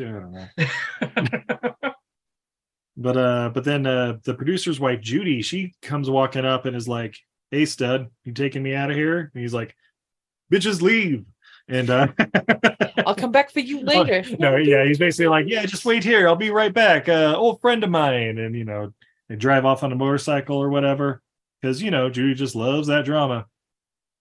And then, he just wheelies out of there. And the producer, Blake, he calls up Jack again, Mr. Crown. And he's basically like, yeah, fantastic. Again, he's got the two chicks and blah, blah, blah. And it's fantastic. This is where Glenn also mentions, like, I think to like one of the other stunt guys, like, or the reporter chick maybe is like, oh, yeah, there was this piece of paper that I found in the latch in the chopper. Like, it's a very subtle thing, but yeah, it won't latch if there's a piece of paper in the way. And so it means it was somebody that was really close to the stunt. Could be anybody. We then cut to the next stunt. And where there's just people set up around this giant barn. And they're like put on a bunch of gear, like, oh, okay. That's like fire gear. Okay, they're gonna set this bitch on fire. Yeah. We've got a little. We're doing the full body burn, the old Kane Hodder. That's right. We got a little 2 minutes of air tank, and they start setting this like. Oh, and even the stunt coordinator guy, Richard Lynch, he's like, oh yeah, this thing's like bone dry. There's a wind factor. Like this is. I mean, we can do this, but there might be some variables you want to keep an eye on, kind of thing. And it was like, weren't you fired? What are you doing here? Yeah. That's the control they have over this production, just like fucking Dave the idiot. Yeah. It's like, yeah, we fired him 4 times. He keeps coming back. It's like when Fred Flintstone tries to throw out the cat. Yeah. Look, you can't fire slave labor. Dave is free labor. He is free. He just keeps showing up and doing things. Yep. But they told Richard Lynch, "You're fired." He's like, "All right, I'll set up the fire gag." I'm on it. Wait, what? He just went over and set fire to a barn real quick.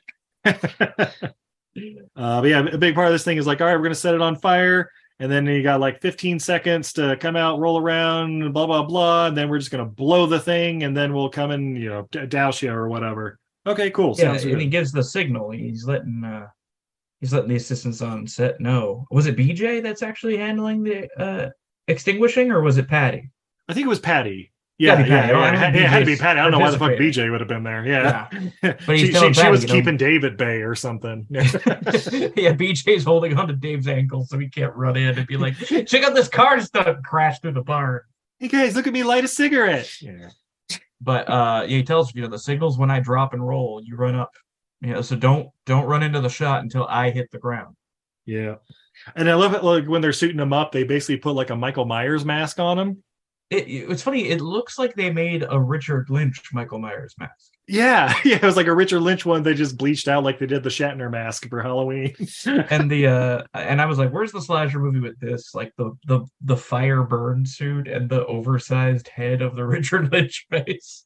Oh, But maybe that's the red flame they were talking about. Oh hell yeah. But I always love that too, when as far as like much like dummy drops, I love when they do full body burns in movies. Oh yeah. Because the only way to do it safely and practically, you need to pad out the actor a lot. Oh yeah. It makes sense. So if you look at like the first Nightmare on Elm Street movie, toward the end, Nancy sets Freddy on fire in the basement and he chases her up the stairs, but suddenly he's built like a linebacker. Yeah, suddenly Freddy's Suddenly 280 pounds. And, oh yeah, thick boy Freddy is trying to get up the stairs. He's 6'6" all of a sudden. Yeah, exactly. It's like he's built like Jason all of a sudden. Yeah, right. Wait, am I watching? Wait, this is a nightmare movie. Okay. And that's what happens here. He's every part of him is thick, like he's in a dog attack suit. He's wearing this giant Michael Myers mask. Yeah, so he comes out, he's doing the spin like, I'm on fire, blah blah blah. The barn lights up like a just fucking 4th of July, just a blaze. Oh, yeah. And Paulie, he goes into the barn with Glenn all suited up because he's like doing the countdown and everything. He's like walking in because it's hard to walk in when you have like 150 pounds of firefighter gear. And you can't really hear in there either, so you want to make sure someone's there to be like, and go, and go, like tap them on the back or whatever. Yeah. So they set it on fire, but we see him coming out and doing the roll around thing. Paulie's supposed to go out the back way where they're not filming, but someone put a fucking door stopper or whatever like in the door. It's like an old Giallo movie. You just see gloved hands coming into frame, but they're sticking like rubber stops into the door. Yep. And you hear Paulie like, hey, I can't get out of here. What's going on? What's the big idea, huh? Hey, I'm a burn in here. Yeah, I'm a freaking fire in here. And then boom, the fucking barn just explodes. And then everybody starts running in, and they start patting down Glenn, and that's and whatever. And Glenn's just like looking around, like, "Hey, where's Paulie? Has anybody seen Paulie? I thought Paulie was supposed to be out here." It's a toasty. But we then cut to the bar at the Madonna Inn, and how is this production not shut down? It's just how are the police not involved? They know people are dying on the set.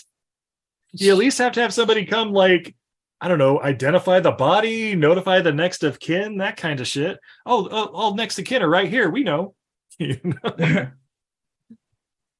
But so we're back at the bar at Madonna Inn, and Glenn and the reporter they're talking, and basically, I don't know if Glenn like handed the bartender a $5 and he gave him a bottle or what. 1977, am I right? But yeah, basically then he takes the bottle, walks away, and magically he's watching the sunset again where Walter and the dude committed Donnie to the ocean. Yeah. And the reporter comes pulling up in her sports car or whatever. They kiss. We then cut to the morning after, and Glenn's, same situation, like in his brother's that cave suite or whatever, and he's like, well, see ya, doll. Vroom, drives off on a motorcycle. Oh, that's great. Yeah, the Blake or whatever, he's trying to get a hold of Mr. Crown, Jack or whatever, trying to shut the thing down, I assume. I don't know what.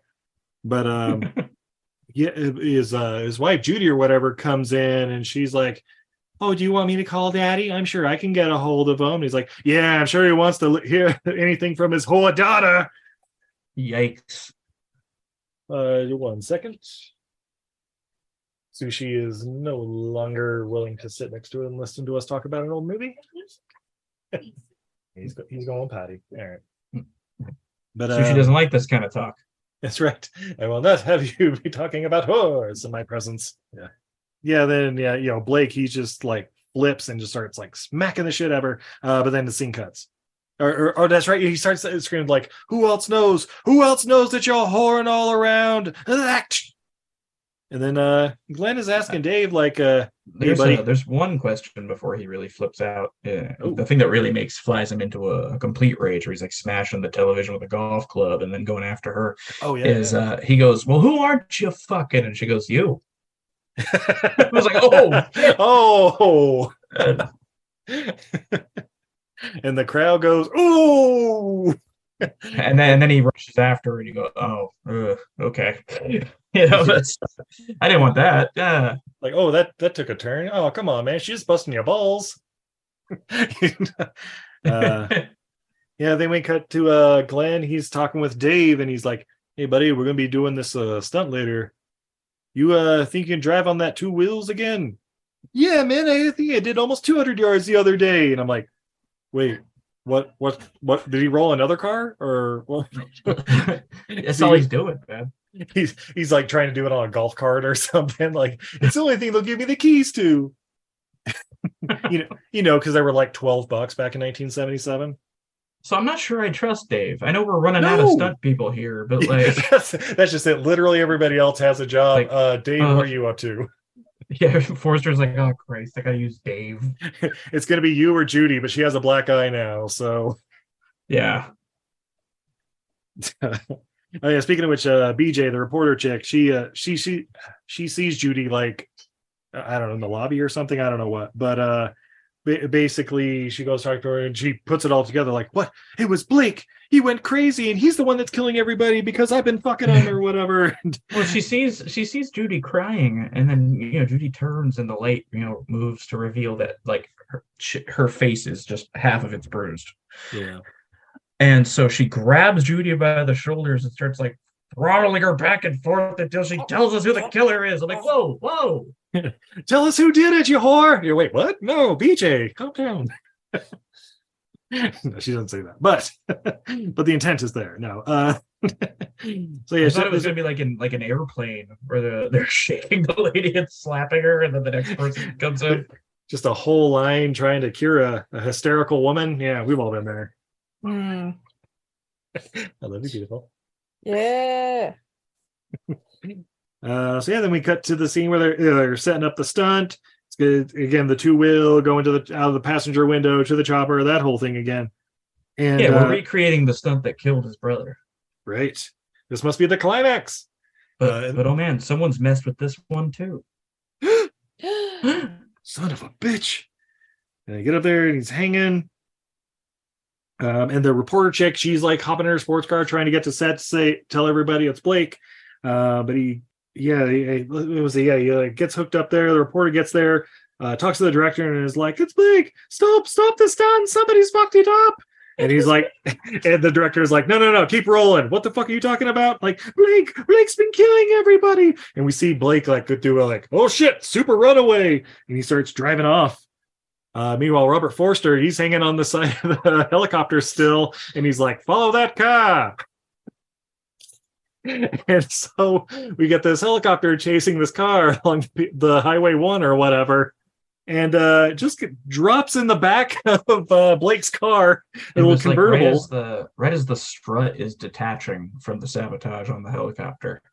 Somebody keep an eye on this goddamn helicopter, please. How can people just walk up and unscrew shit on it? You're right. But yeah, they timed it so that when it finally does drop, he drops into the back of the convertible. Yeah. And then they start fighting a bit. Pull over. And of course, as luck would have it, somebody's, I don't know, parked their mobile home or whatever across Highway 1. Was it like they were transporting a house? Yeah, it was like a house like on the hitch of like a Those car like wide or load something. where like you put it on the back of a big flatbed so you can move your big house to a new location. Yeah, something like that. But yeah, basically, they come around the corner. Nobody's paying attention to the road because there's, fighting in the front seat. But yeah, basically they go through the fucking house. Well, Forster's not in the car anymore. Like he like bailed out of the side or whatever, right? Yeah, he punched out Blake and then he dove out of the car. Yeah. So but now the driver's unconscious, barreling down a mountain road. Yeah.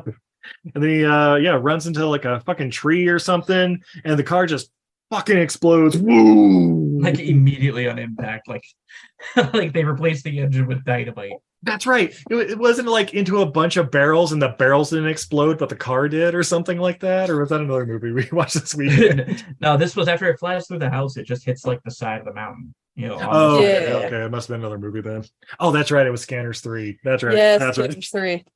A fucking tuk-tuk goes into like barrels of gasoline and the tuk-tuk explodes, but the barrels untouched, unfazed.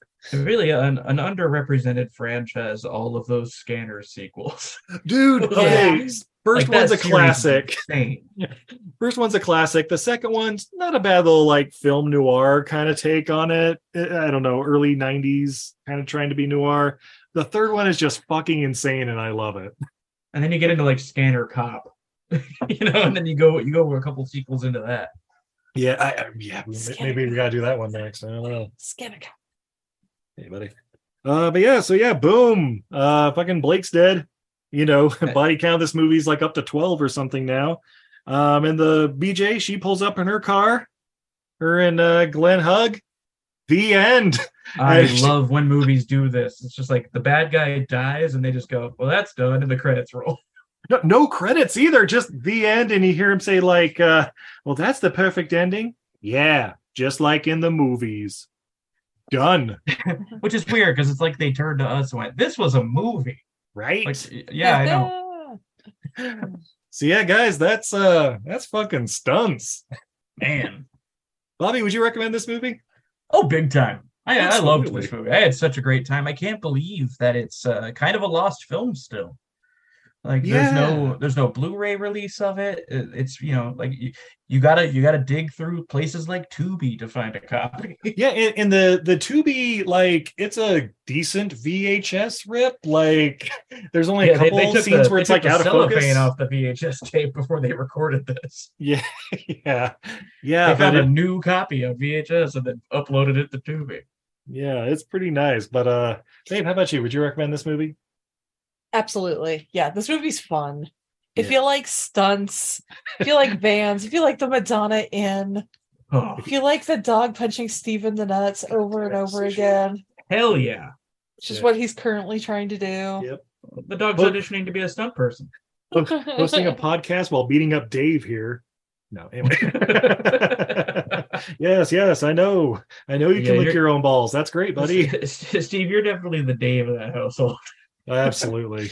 But yeah, guys, watch this movie. It's on Tubi. It's on Plex, Amazon Prime. Just give it a gander. It's worth your time. It's not just a clever title. If you like stunts, this is a movie for you.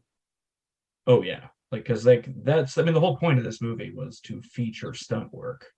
And they do it all because it's back in the day when you couldn't fake any of that shit. You had to just send somebody out there willing to do it.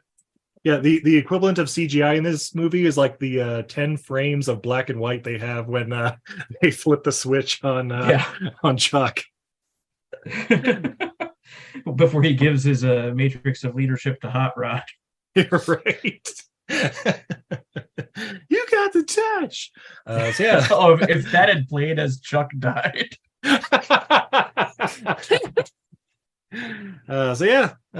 On that note, we're gonna take a quick commercial break. When we come back though, we have more beer. What? Fun facts. And what we learned from Ooh. Stunts.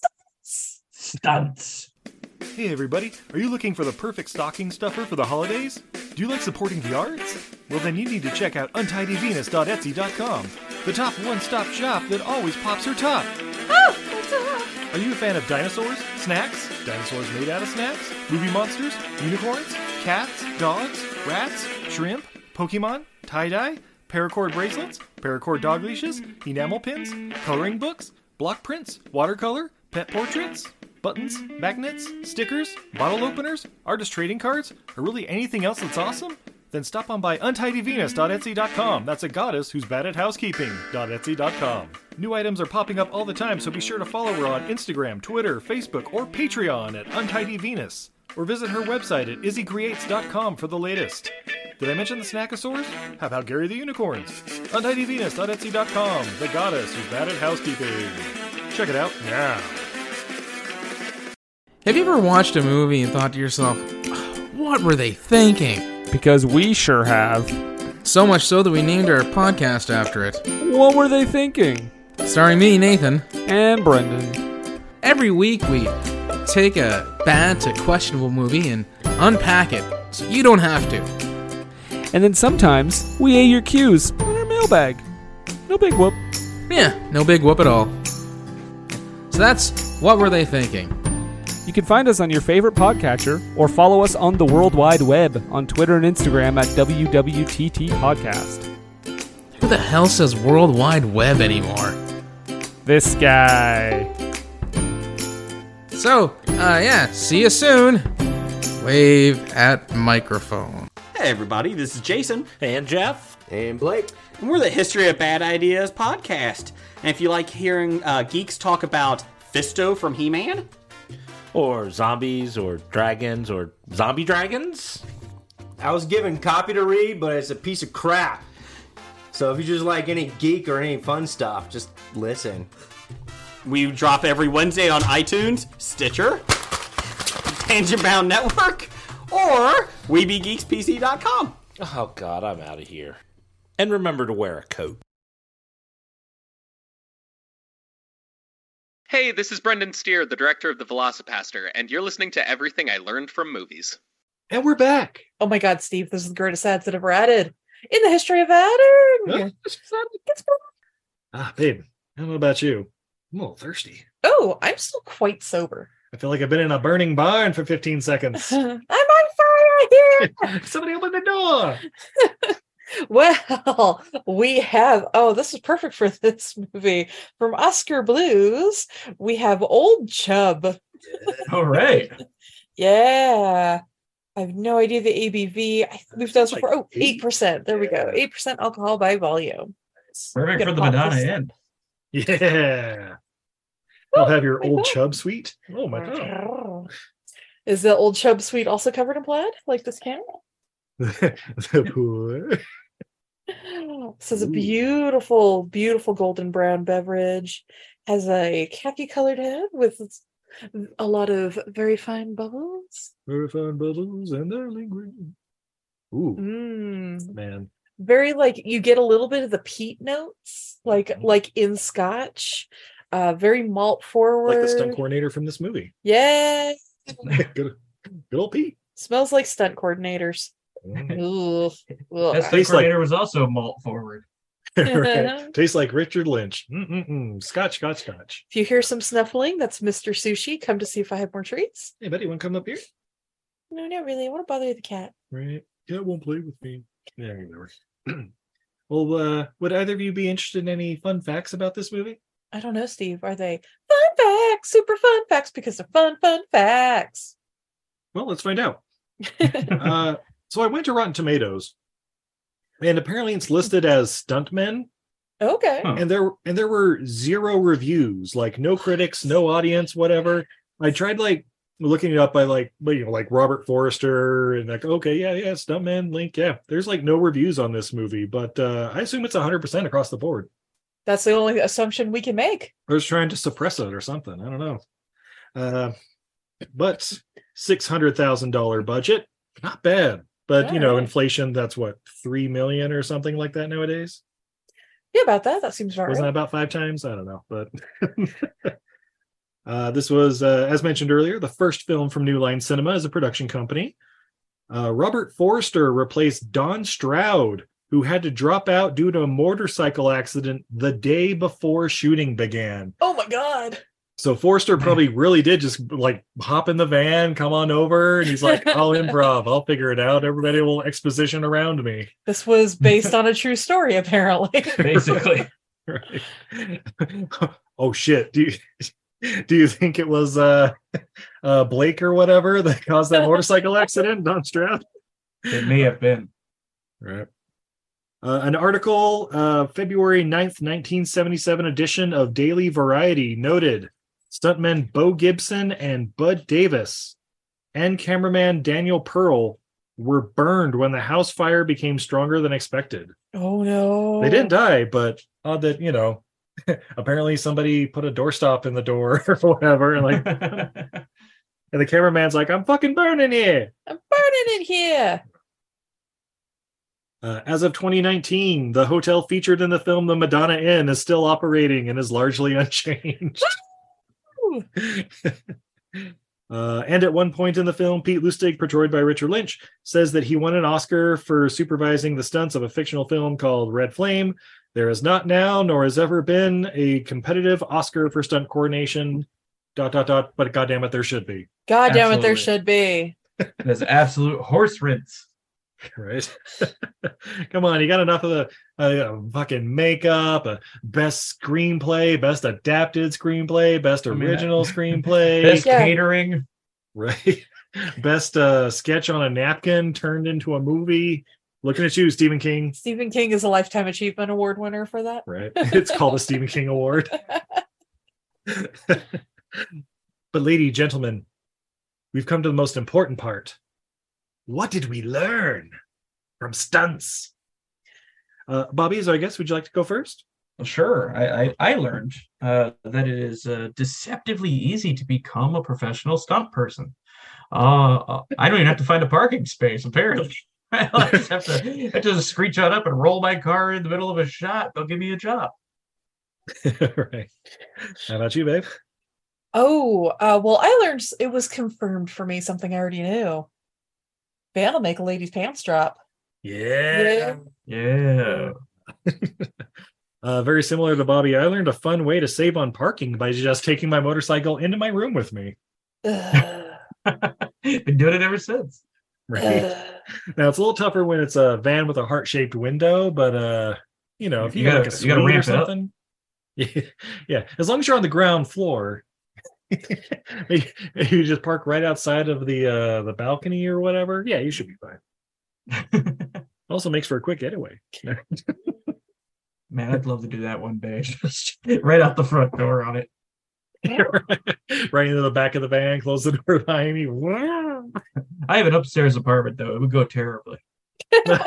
Well, so did he. He went down a series of steps. It's true.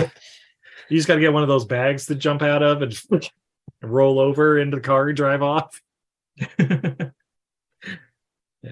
And I also learned, of course, most importantly, if there is Grind Bin the movie, it's stunts. Yeah. Absolutely. Bobby, thank you so much for joining us here on Everything I Learned from the Movies. I understand you also have a podcast? Steve is messing up our podcast name now. Jeez. Yes, I am, for anyone who doesn't know me from elsewhere, my home turf is the Grind Bin Podcast. That's at GrindPod on Twitter. We cover movies just like stunts. And we have a great time doing that. And Steve and Izzy have been on countless times. They'll be on again. But check us out over there if you want more of my nonsense. Yeah. Babe? Yeah? Are you on social media at all? I am. You can find me everywhere at Untidy Venus. That's a goddess who's bad at housekeeping. I am also revamping my website as of like the day of this year recording over at izzycreates.com. And you can find my Patreon over at Untidy Venus. Steve? Well, the dog's tap dancing in the background, doing the dance of his people. Okay. Where can we find you? Oh, you can find me everywhere on all the major podcatchers under Everything I Learned from Movies, or hit us up on Twitter, Facebook, and Patreon at EILF Movies. That's Everything I Learned from Movies. Who knows? I may post pictures of my tap dancing dog. Look, he's just doing the dance of his people, Steve. Yeah. And guys, all this summer, follow Untidy Venus to find out where you can see us in the flesh. Usually some art show just about every week for like the next 6 months. Getting that money. Get that money. Yeah. And if you see anything on Izzy's website that you're interested in, hit us up. We'll give you a deal. Yeah. We'll cut out the middleman. Cut out that middleman. So, yeah. Look, what the government doesn't know won't hurt us. What government? So on that note, until next time, I'm Steve. And I'm Izzy. And I'm Bobby. And this is Everything I Learned from Movies. Have a good night, everybody. Yep. One-eyed Jack got an ace in the hole. Ain't got the odds, but he's in for the road. He's a parachute jumper, just taking a fall. Sweet lovers putting you on call. Tap dancer on a dangerous beat. Thrill seeker on a one-way street. I'm in love with the devil, and I'm living